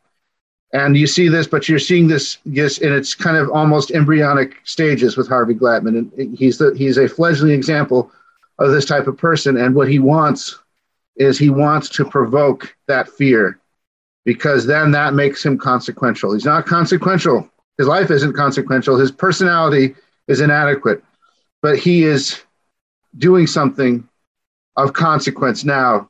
But he is provoking this response of fear, and he is now in control. The ritualistic virtuosity of it. He bounds and gags her with rope, and then he releases her, and then he rapes her. And this is finally he's been able to reach this limit, the limit of his fantasies, and he's violated this person because of the these systemic issues that he's had basically since almost like he was born. Yeah, and this is the almost like the apogee of it all.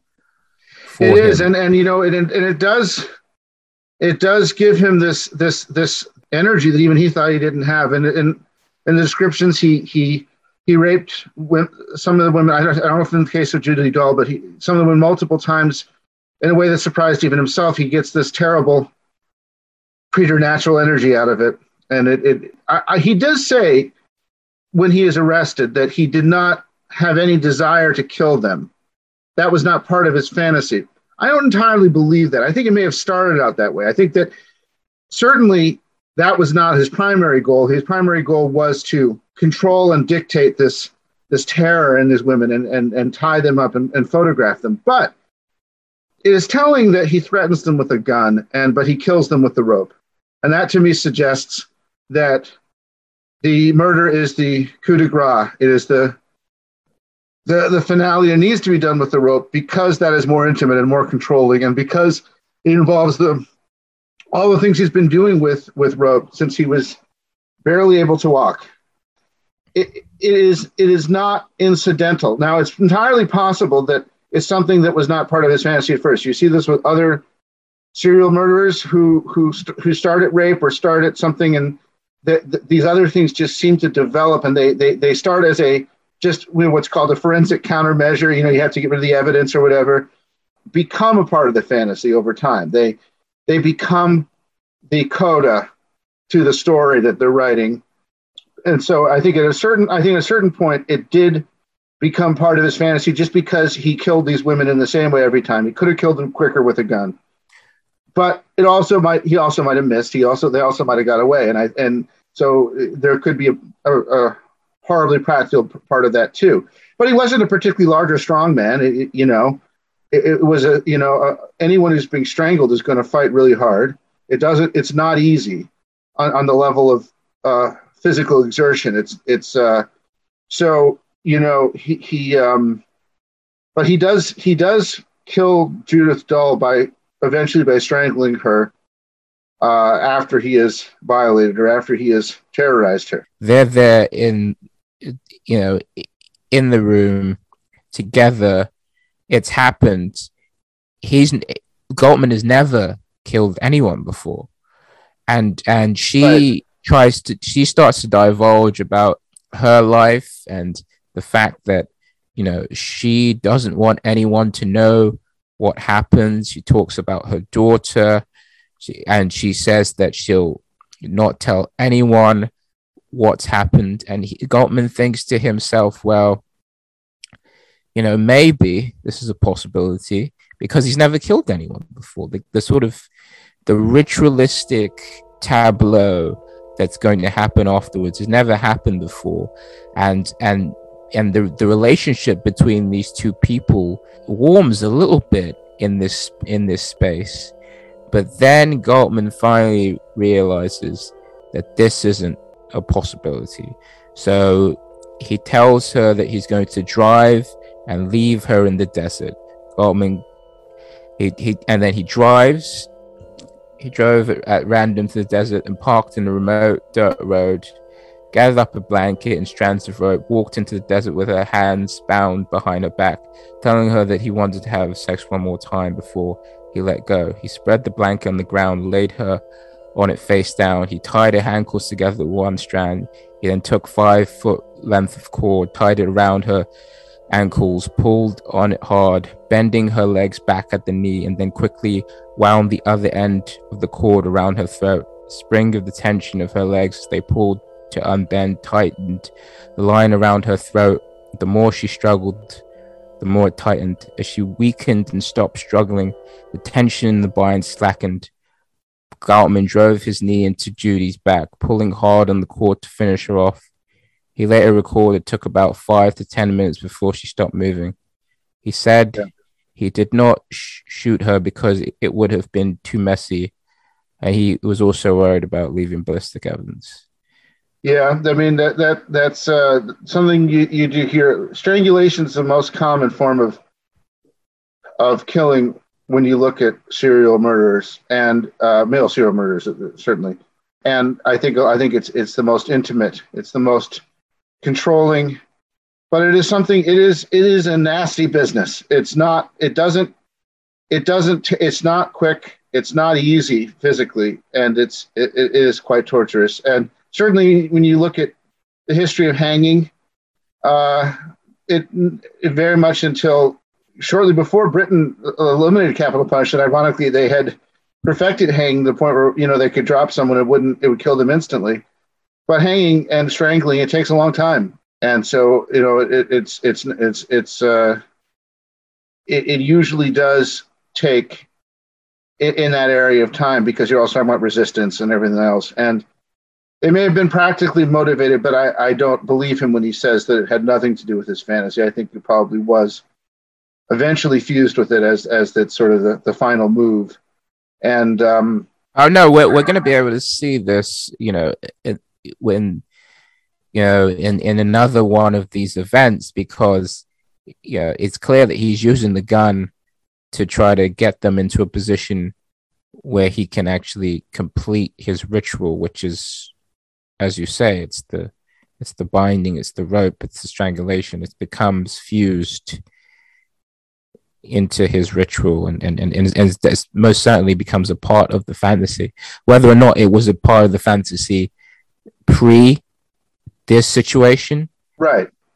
Yeah, I think you think that it is, but I do think that still there is this vagueness. Yeah. I think it may have developed. I think it may have over time, and maybe it wasn't initially. Maybe it was a situation where this kind of just happened in this instance, and it was kind of spur of the moment. But it is repeated in every instance because it was effective in achieving what he wanted to achieve, and I think he takes all his victims out to the desert. They're in the same general area because it's familiar, it's out of the way, and I think it's entirely possible it was something that developed and was not and was something that that he became acclimated to. He certainly is not someone for whom killing came as early. One of the things is with serial murder in general, there are several antecedents you look for, and the first is animal cruelty. I don't recall reading that happened when he was a kid, but it very well just might not have been recorded. That does prime you to a degree for murder, but it may simply be that the murder was something he did as a way to clean up the situation or finish the situation, since the apogee of his fantasy, as you say, was the photography of the terrified woman. That was the rape. It was all those different things. But there's also something where, I know this was wrote about, probably one of your most infamous in the UK killers, Ian Brady, the Moors murders back in the day. But he said that the second killing is where you truly cement your identity as a killer. That you have where I think he said it was where you put any idea of redemption behind you. Where the first killing, the second killing is where it becomes easier, where it becomes cemented, where you are not just an incidental killer anymore. You're someone, that is who you are now. And I've heard that echoed by other killers as well. That's the second one. Not that the first one is not enormously consequential, but in terms of conditioning yourself mentally and psychologically, it's the second one. And we don't know if when he killed Judith Dull, if the killing was a part of his fantasy or if it was just spur of the moment. But we do know that he continues to kill. And the second victim is where we get the nickname, the Lonely Hearts Killer is one of the nicknames of Harvey Glatman in the press. Yeah. And he meets her through this, but she's the only one, I think. I think all his other victims were through the photographing models ruse. And this is different because this is through a dating service. Yeah, so he enters. He moves back to Denver because he's scared. He's kind of on the lam, Yeah. And, the first murder, that's often the case. Yeah, looks into the newspapers about the killing. They seem to not have any leads. The descriptions that are being read about him in the paper by Beth Carter and other friends of Judith Dull are not they're not accurate enough. They don't really lead to Glatman really, and Glatman, although he's scared, he wants to try to use a different method. So he enters as George Williams into the Lonely Hearts ads, and he says, he's a wealthy plumber who he's just looking for, someone, in the springtime of his life and all this, and actually his first time he did actually meet a woman, and he went to her house. She was, she had a child. She was a Hollywood secretary, and again, she seemed to want to have a relationship with him. She was quite doting on him, and he didn't really like that, and he left, and he never really called her again. But the second person was poor Shirley Ann Bridgeford, who was a 24-year-old divorcee. She was only 24, but it seemed like the best part of her life was already over. She was a lonely factory worker with two kids. Yeah, I mean, it's at that time also, age is reckoned differently from today. Oh yes.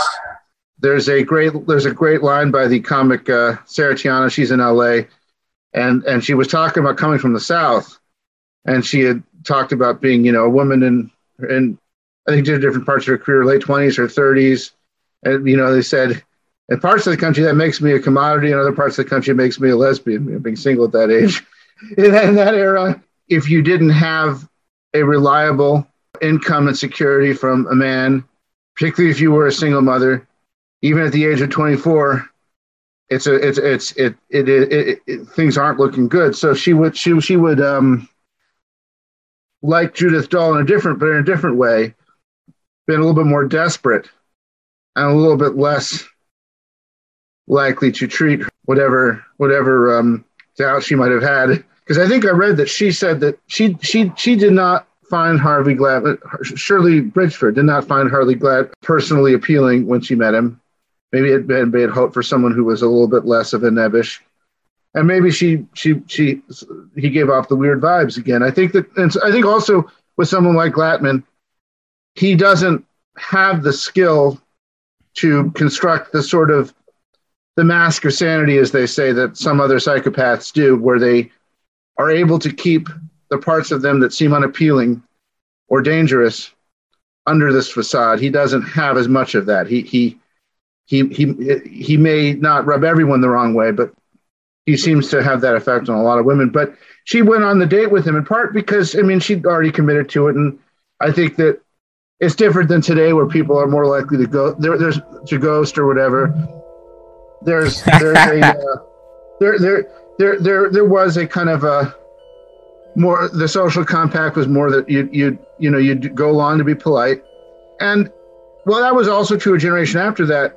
There's less awareness of the danger. There's less awareness of a guy who might be dangerous, meeting you through the Lonely Hearts ads or through the modeling services or whatever. So the social prohibition against impoliteness ended up, she went on the date with him, and I think she thought, well, just get this over with. But of course, it ends up being a long and drawn out evening. So it's almost like a cavalcade because he comes and he meets her son, and she lives with her mother, and they talk with him before, and then he wants to take her dancing, but he says no, let's take a moonlight drive instead. There is a little bit of foreplay that goes on with them. He tries to actually force sex with her, but she's obviously uncomfortable with that. She tries to pull away. She obviously wants the date to end, but he doesn't respond to that at all. She's eventually tied up again, like Judith Doll, and murdered. And it says here that he took pictures of her dead body, and that to me also says that you have another further escalation. So in this case, you don't just have the picture of someone in a state of terror and distress. You also you've had the murder integrated into the fantasy once she's dead. But what struck me about this when I read about it was that he extends this and draws out the day. They spent a lot of time driving around. I think they go on a walk. I think that's all part of the anticipation. Serial killers talk about how the hunt is a big part of the thrill. And in this case, I also think he knows what he's going to do. He knows she doesn't know. And that manipulation, that drawing out of the thing before he strings the trap, that's part of the thrill for him, I suspect, because he doesn't immediately do it. They have this fairly extended evening. And this is a time where, after he drives out to the desert state park where he was plotted on a secluded spot, he unloads, again, the ritualistic aspect. He unloads his camera equipment, blanket, lengths of cord, and gags, and walks her out in the desert. Not only he bound and molested her, but he waited for the photographs to be better lit. He waited for the dawn for the photographs to be better lit. So now Shirley is just a vehicle for this thing, this whole ritual that's been built up in his mind.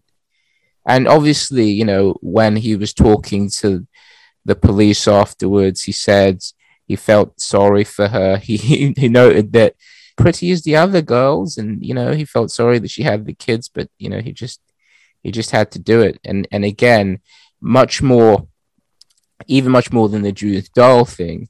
The Judith Doll thing, the premeditation was a kind of sketch. Now he knows where to go, what to do, and really what gets him off in these situations. Yeah, he's done it before. He has a modus operandi. He's got a place he takes the bodies. So you have this overall, this sort of comfort with the situation, and of course, he tells the law enforcement and the psychiatrist that it's a shame he had to do it, but that's perfunctory. He doesn't really have any feeling for them, beyond the most facile level, because otherwise he wouldn't do it, or certainly wouldn't do it in this way. But no, I mean, this one is a bit different because it's through the lonely hearts. It is he's doing. You wonder if maybe he did it differently because he thought maybe people wouldn't be looking for that, in the way that they were. But he did have a third woman who he met back through the modeling photography thing, right? And she had, I think, two names.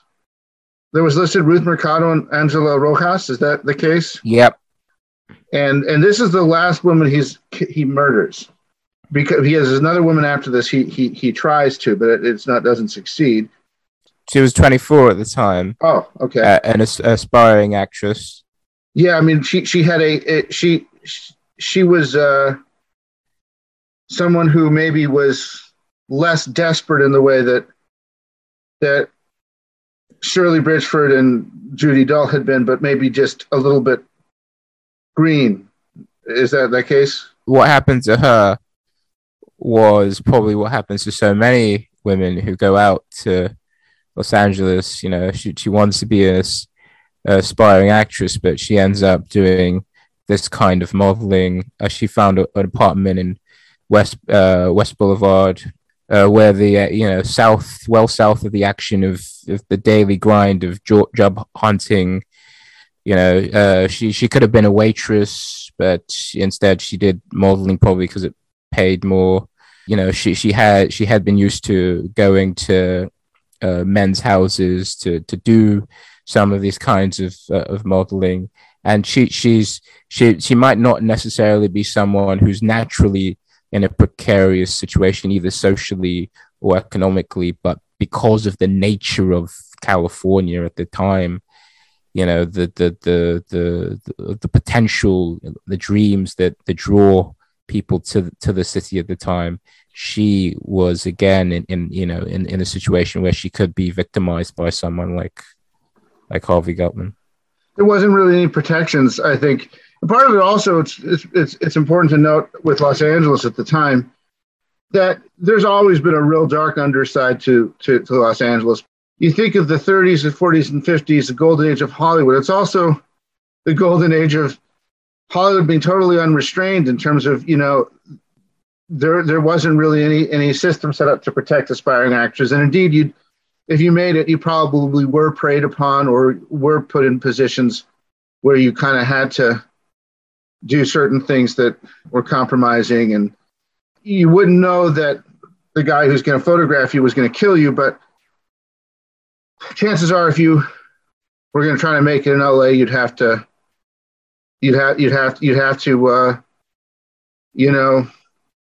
not just the casting couch, but other things. So, right from the place where Ruth Mercado was to the top of the acting tree at the time. That it was almost like there was a kind of implicit thing where people had to give parts of themselves up to the studio heads and producers in order to become what they became, and someone like this could well have interpreted that as part of the deal of the city, as you've been saying. Yeah, you look at a lot of movie stars from in that time, you probably find in many, if not most cases, that if they were a male movie star or producer or director, that they had taken advantage of many women, or the women had put themselves in that position as an attempt to try to get a foot in the door. It's not in Hollywood.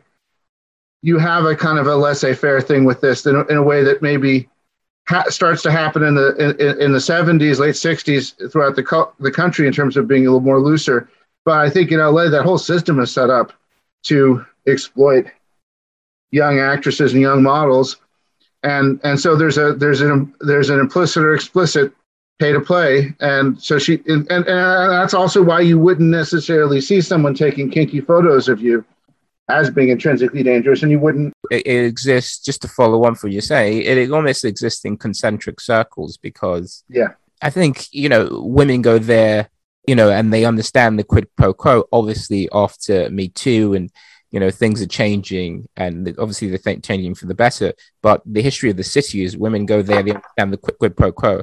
And to be honest, young men go there, even from Ivy League schools and all this, and in exchange for, they're not going to get paid that much, but they're going to be around a lot of these beautiful women. So there's also a concentric circle of people like that, a sort of an inner concentric circle of maybe very predatory producers and people like that, and then an inner concentric circle of people like Harvey Glatman, who the quid pro quo is rape in your life. Right, and it's easier for someone like Harvey Glatman to, in some ways, melt into the crowd in a place like that where that is expected, in much the same way as many who targeted young men and boys, in Hollywood and elsewhere, could as well. It's something that within that kind of environment, this minor predatory figure certainly could blend in, provides a camouflage that the predator will use at a certain point. It's too late to get away. Most definitely. So Glatman saw her ads in the paper and called her. They actually made an appointment for the late evening on July the 22nd. So he packed all of his paraphernalia, and then he went to see her, but she wouldn't answer the door and said that she was sick. On the next day, July the 23rd, he returned unannounced. And, again, she was a little bit hesitant. And Glatman has actually stated that if she had said no this time, if she had rejected him, he would have stormed the door. So Mercado was very much prized by the intervention and the coming of Glatman, but she relented. He ordered her into the bedroom, gagged her, tied her hands, and fondled her for a while. This was a little quicker than the other ones, and by 11, this is in her home, right? In her home, yeah. By 11:30 p.m., Glatman told Mercado he wanted to keep her a little longer and take her out for a drive, for a picnic, and more sex. Actually, during this rape and sexual experience, the reason why Harvey Glatman has stated that Mercado, the one he really liked, is because in parts of the raping, he felt that actually he wasn't raping her, and that he was actually developing some sort of bond with her, which is a little bit different from his commanding molestations before. Those were based on dominance. He's beginning to fantasize here in this situation that there's some sort of reciprocity in the situation. Yeah, that makes him a little bit distinct from other killers like that. And I know they said in one of the things I read that in some of the rapes, I think in this, it might have been Ruth Mercado, that he had told himself that if she's enjoying it, that's a different sort of rapist, according to the way the FBI and other criminology organizations separate them out. That's, generally a sadist has absolutely no regard for caring whether a woman likes it or is into it. Maybe at this point, what's going on is that since he's so much in control, since he's practiced this ritual and so streamlined his focus, that he's integrated some sort of perverse facsimile of the girlfriend experience into how he's conceiving of this mentally, and that it's in a normal situation, someone who would not be socially inclined to connect to someone else, that you could, in a normal situation, you could say this could have been an advance, but this was just another thing he could add to his fantasy because he'd already got the control. Maybe there was something in one of the detective magazines that had that aspect of it, but and maybe he did find her more attractive, but that's kind of beside the point, since she's a part of just a elaborate preordained fantasy. In this situation, when Mercado does say again when he's talking to the police afterwards that he felt like because of the connection that maybe he should not kill her, that he should find somewhere to leave her. And she could describe him to police, but she had no address for him, no phone numbers. Detectives would be wasting their time. But then, in the end, it just became a justification for him to lie to her and to make her feel like she had a chance of coming out of the ordeal. She didn't, and what could be more of a exercise of control than not just choosing whether someone lives or dies, but choosing whether they think they're going to live or die, holding that their dearest hopes in the palm of your hand and being able to roll them around in your hand like marbles and just play it out as long as you want. Because that's what I've been reading about this. It gave me the impression when you read about these sort of crimes, you read about who the murder was, who the murder victim was, how they were killed, when they were killed. This gives you a terrible sense of the day or so before that happened, of the hopes and fears of this young woman and how he had told, maybe he entertained for a second letting her live. And sometimes sadists will let a victim live if they can control exactly what happens. Maybe if they wipe their memory, or if they feel like they've scared them to the point where they can't do anything, and that's a further extension of their control over their lives, more so even than killing them. But in this case, I think it was just that he could not just make that decision, but allow her to have this vain hope. That is, and even I think, a more pure exercise of playing God than actually, tying her up, and because he knows he could make either decision, and either decision is totally determinative in one direction or another. And when we get to Ted Bundy, he would buy mice when he was a little boy, and pick one to spare and kill the others. And I think it was the picking one to spare that emphasized the sense of being godlike. And I think that was probably the ultimate power trip for Harvey Glatman, was in the thought that he could decide that she could live and that she could die, but he was going to make that decision. He ended up killing her because he still had some level of that's what he wanted to do, and what was necessary at that point to prevent him from getting brought to his murderous spree to any end. He takes her into the car. He's scared that someone might see the rope, so he puts the coat over her. He drives her into the car. From Oceanside, they drove eastward towards the desert, and pale dawn was breaking as they cleared Escondido, and they drove for a while. They drove into the desert. They had more sex. Again, he was thinking that this kind of thing was mutual, and he says, he despaired of a peaceable, solution to this event, and eventually, again, he ties her up, bounds her hands, loops rope around her thighs and ankles, finally gagging her. And as he's done at the apartment, he's satisfied with the tableau that he's created, snaps several photographs, and then rolls the cord, the 5-foot length cord of rope out from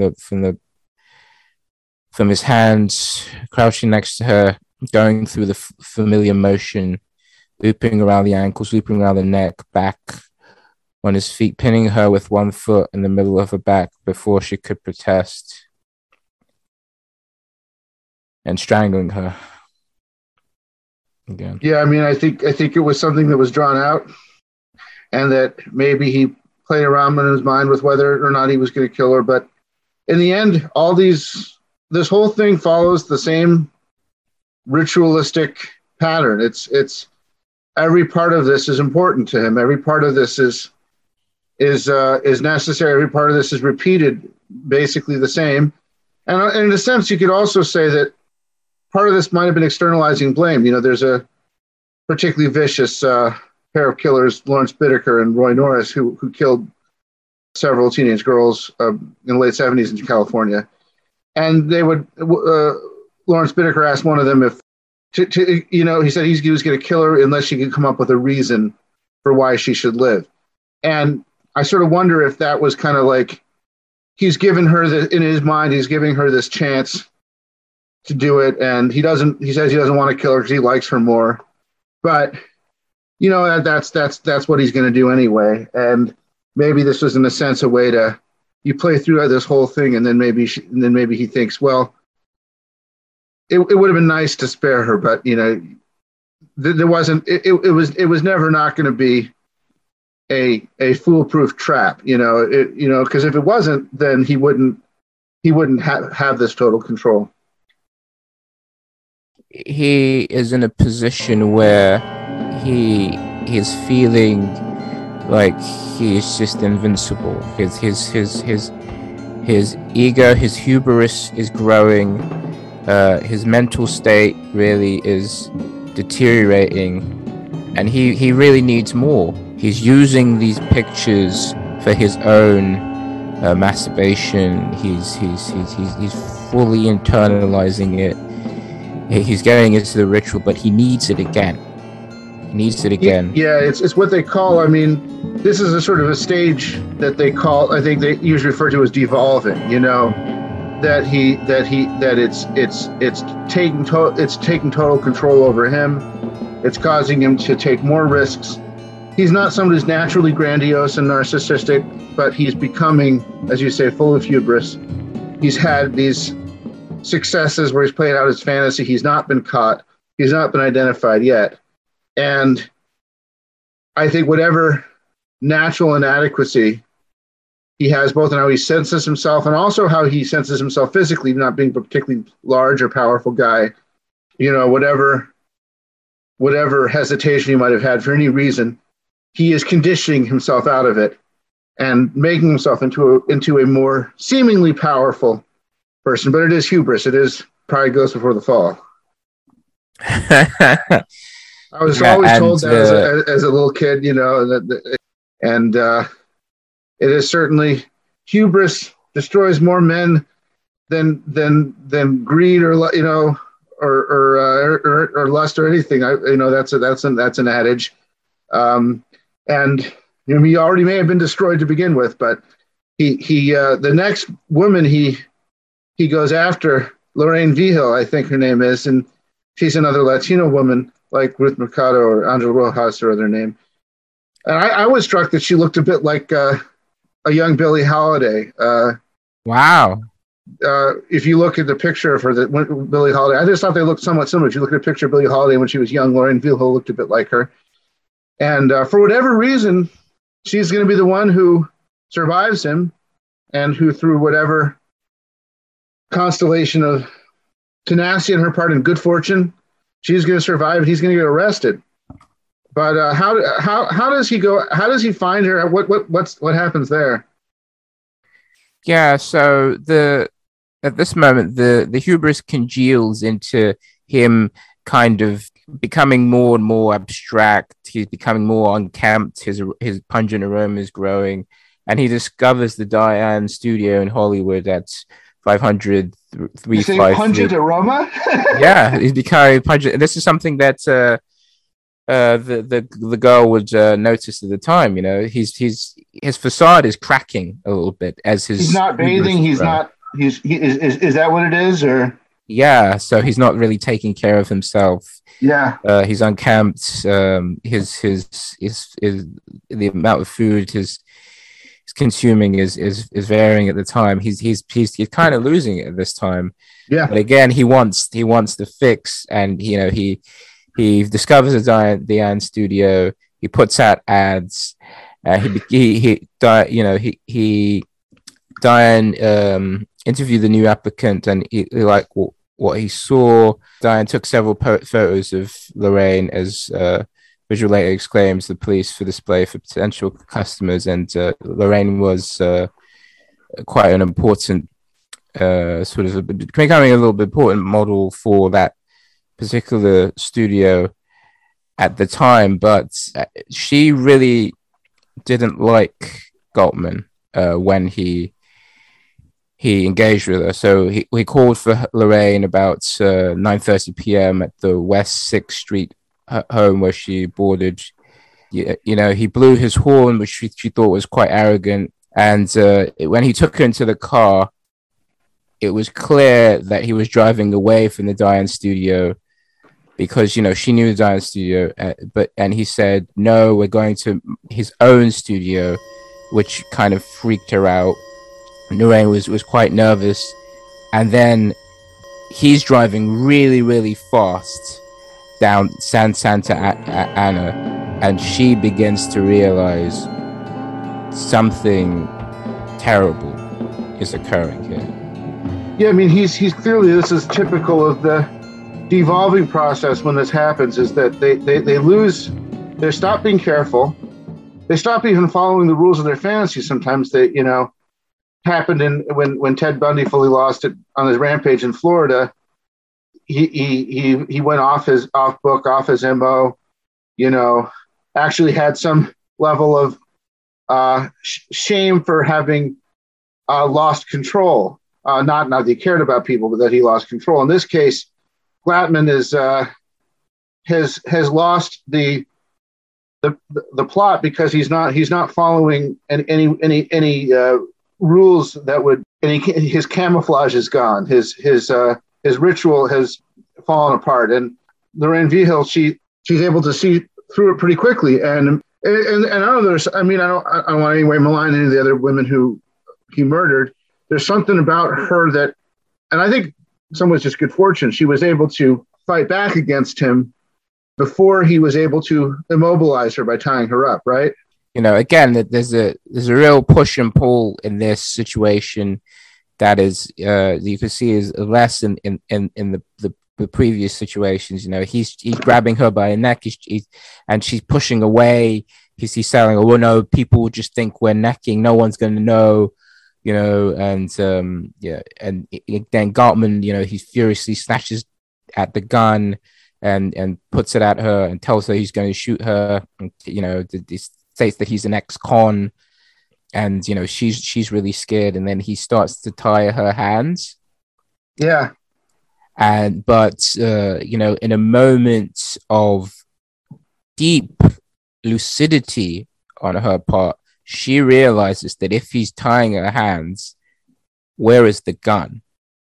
And so she reaches for the gun, and then they have a mad scramble for the gun, and the gun goes off.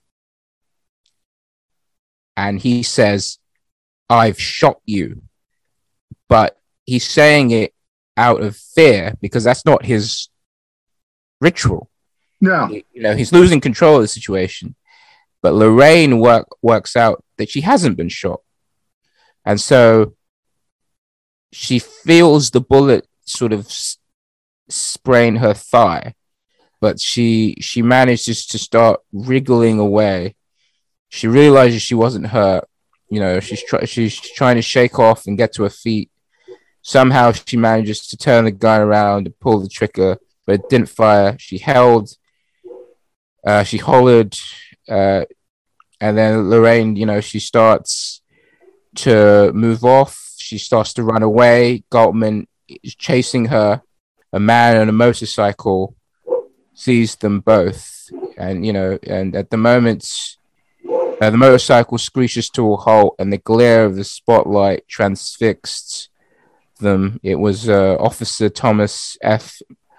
Mulligan of the California Highway Patrol, a husky former football player who happened to come across them. Lorraine starts shouting at him, saying, "This person is crazy. He's trying to kill me."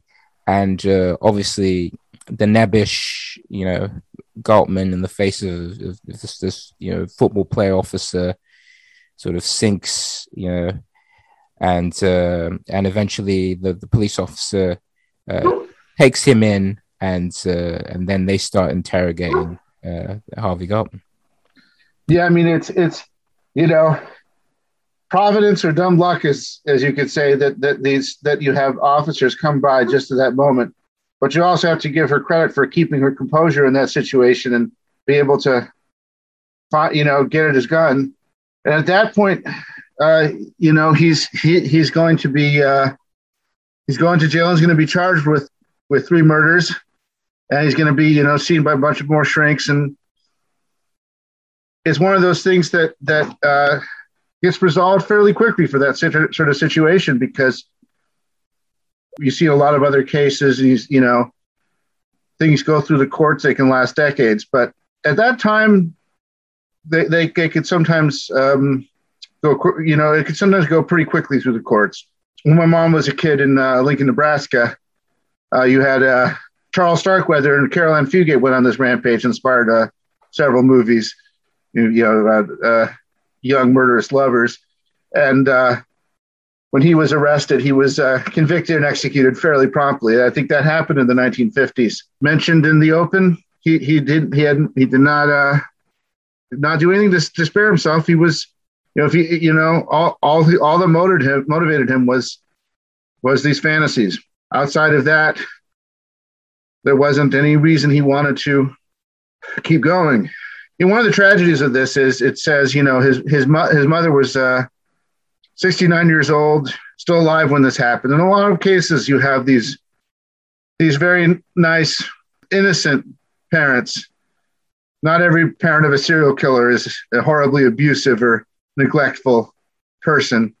And she had no way of understanding what was going on. And she's in many ways a tragic figure too, in this case. But he says he pled guilty by reason of insanity, but the doctor saw no evidence of psychosis. So that's the kind of the fitting end to this whole idea of him being schizophrenic. Maybe he was odd, maybe his thinking was a bit strange and he was deviant, but I mean, he wasn't psychotic. So at this point, he's pled guilty. Once he's executed, I think he's basically mostly forgotten. I barely heard the name when I first started looking into the case, and I know the subject pretty well. The reason we started with him, he's an entry point to this vast story, and I think the reason people are so interested in serial killers is part of it's the car wreck thing. There's a morbid fascination. Part of it they seem so alien and different and dangerous, like sharks. But part of it is also that I think people do genuinely want to understand psychologically, and also what you can do is you can sort of see them as a kind of a macabre canaries in the coal mine, kind of an indicator of other things that are happening in society. And that's what we're going to try to do in this series. We're going to try to use the outbreak of serial murder that happens, that really balloons out of control a little over a decade after Harvey Glatman is executed. And we're going to and we're starting sort of small fry and going and expanding from there. And I think in a way that hopefully will help us understand period of and understand the part of our humanity that thankfully for most of us remains buried in our ancient past. But for a few of us, like Harvey Glatman, it explodes. And unfortunately, there's a whole lot more that were a whole lot like him in those years. And it was a very dangerous time to be young in the decades that followed.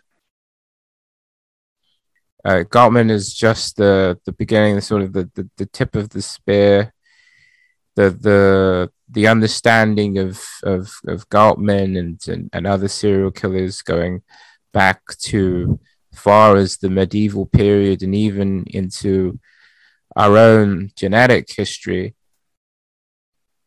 and then coming back to this period, this apogee of this kind of crime in America and in some ways in Western history, and what that really reflects of the culture at the time. You know, that and it reflects and it drives it in many ways, because the world I grew up in, you know, being born in the 1980s, you were born a little bit later, but there's a very different world than if you grew up a few decades earlier. A very different world if you grew up a few decades afterwards as well. It's a very unique time. It is. It's a time where that line by Antonio Gramsci about monsters being born in between periods, and there's a sort of a strange period that happens. The 1950s is in many ways the cauldron. You know, it's where this is Glatman is the first bubble coming to the surface, but it's in many ways the cauldron that would explode a couple decades later. And you know, I think that what's interesting about this subject, one of the reasons it's such a popular subject is that it's something that people want to understand, something people are a little bit afraid of, but also something that has a lot of corridors that you can go down with it that are not just about, you know, prurient interest or the gruesomeness of it, which is cheap and boring and bad taste. It's you know, much more interesting to see this as an entry point, because there's always a story that is beyond just the crimes. There's always something where you can understand it, but it's strange to say that this guy who is not super well known, who didn't kill as many people as some, is such a darkly prophetic figure. And in the case of this podcast series, is, as you said, he's the tip of the spear. He's the top of the iceberg. You know, below the water, there's a mountain. You know, the farther you go, the bigger it gets, and you get a total picture. Eventually, a tableau of an epoch that is. You see the dark reflection of all the things that were wrong and not sufficiently addressed in society that were people wanted to ignore, but that, like so many psychological problems deep in our psyche, you know, you try to shove them down, but they're going to come back up. And in many ways, these figures in every era they live in and every place they live in are the evidence of something society is not adequately addressed or doesn't understand yet. And that's I think where it gets interesting. And that's where I think we're going to try to take this. Yeah, these killers are, you know, the stories, it might seem in some ways to be, you know, exist on their own terms, but they're ciphers for some things, for greater things on the genetic level, for greater things on social level, on a cultural level, even on a political level. This is a particular place and time where even the murderers were really ciphers for the whole culture. And I think Glatman, as we say, is the tip of the spear, and this podcast intends, as it began, to really, on a basic level, it's about America and its relation to itself and how it changed forever.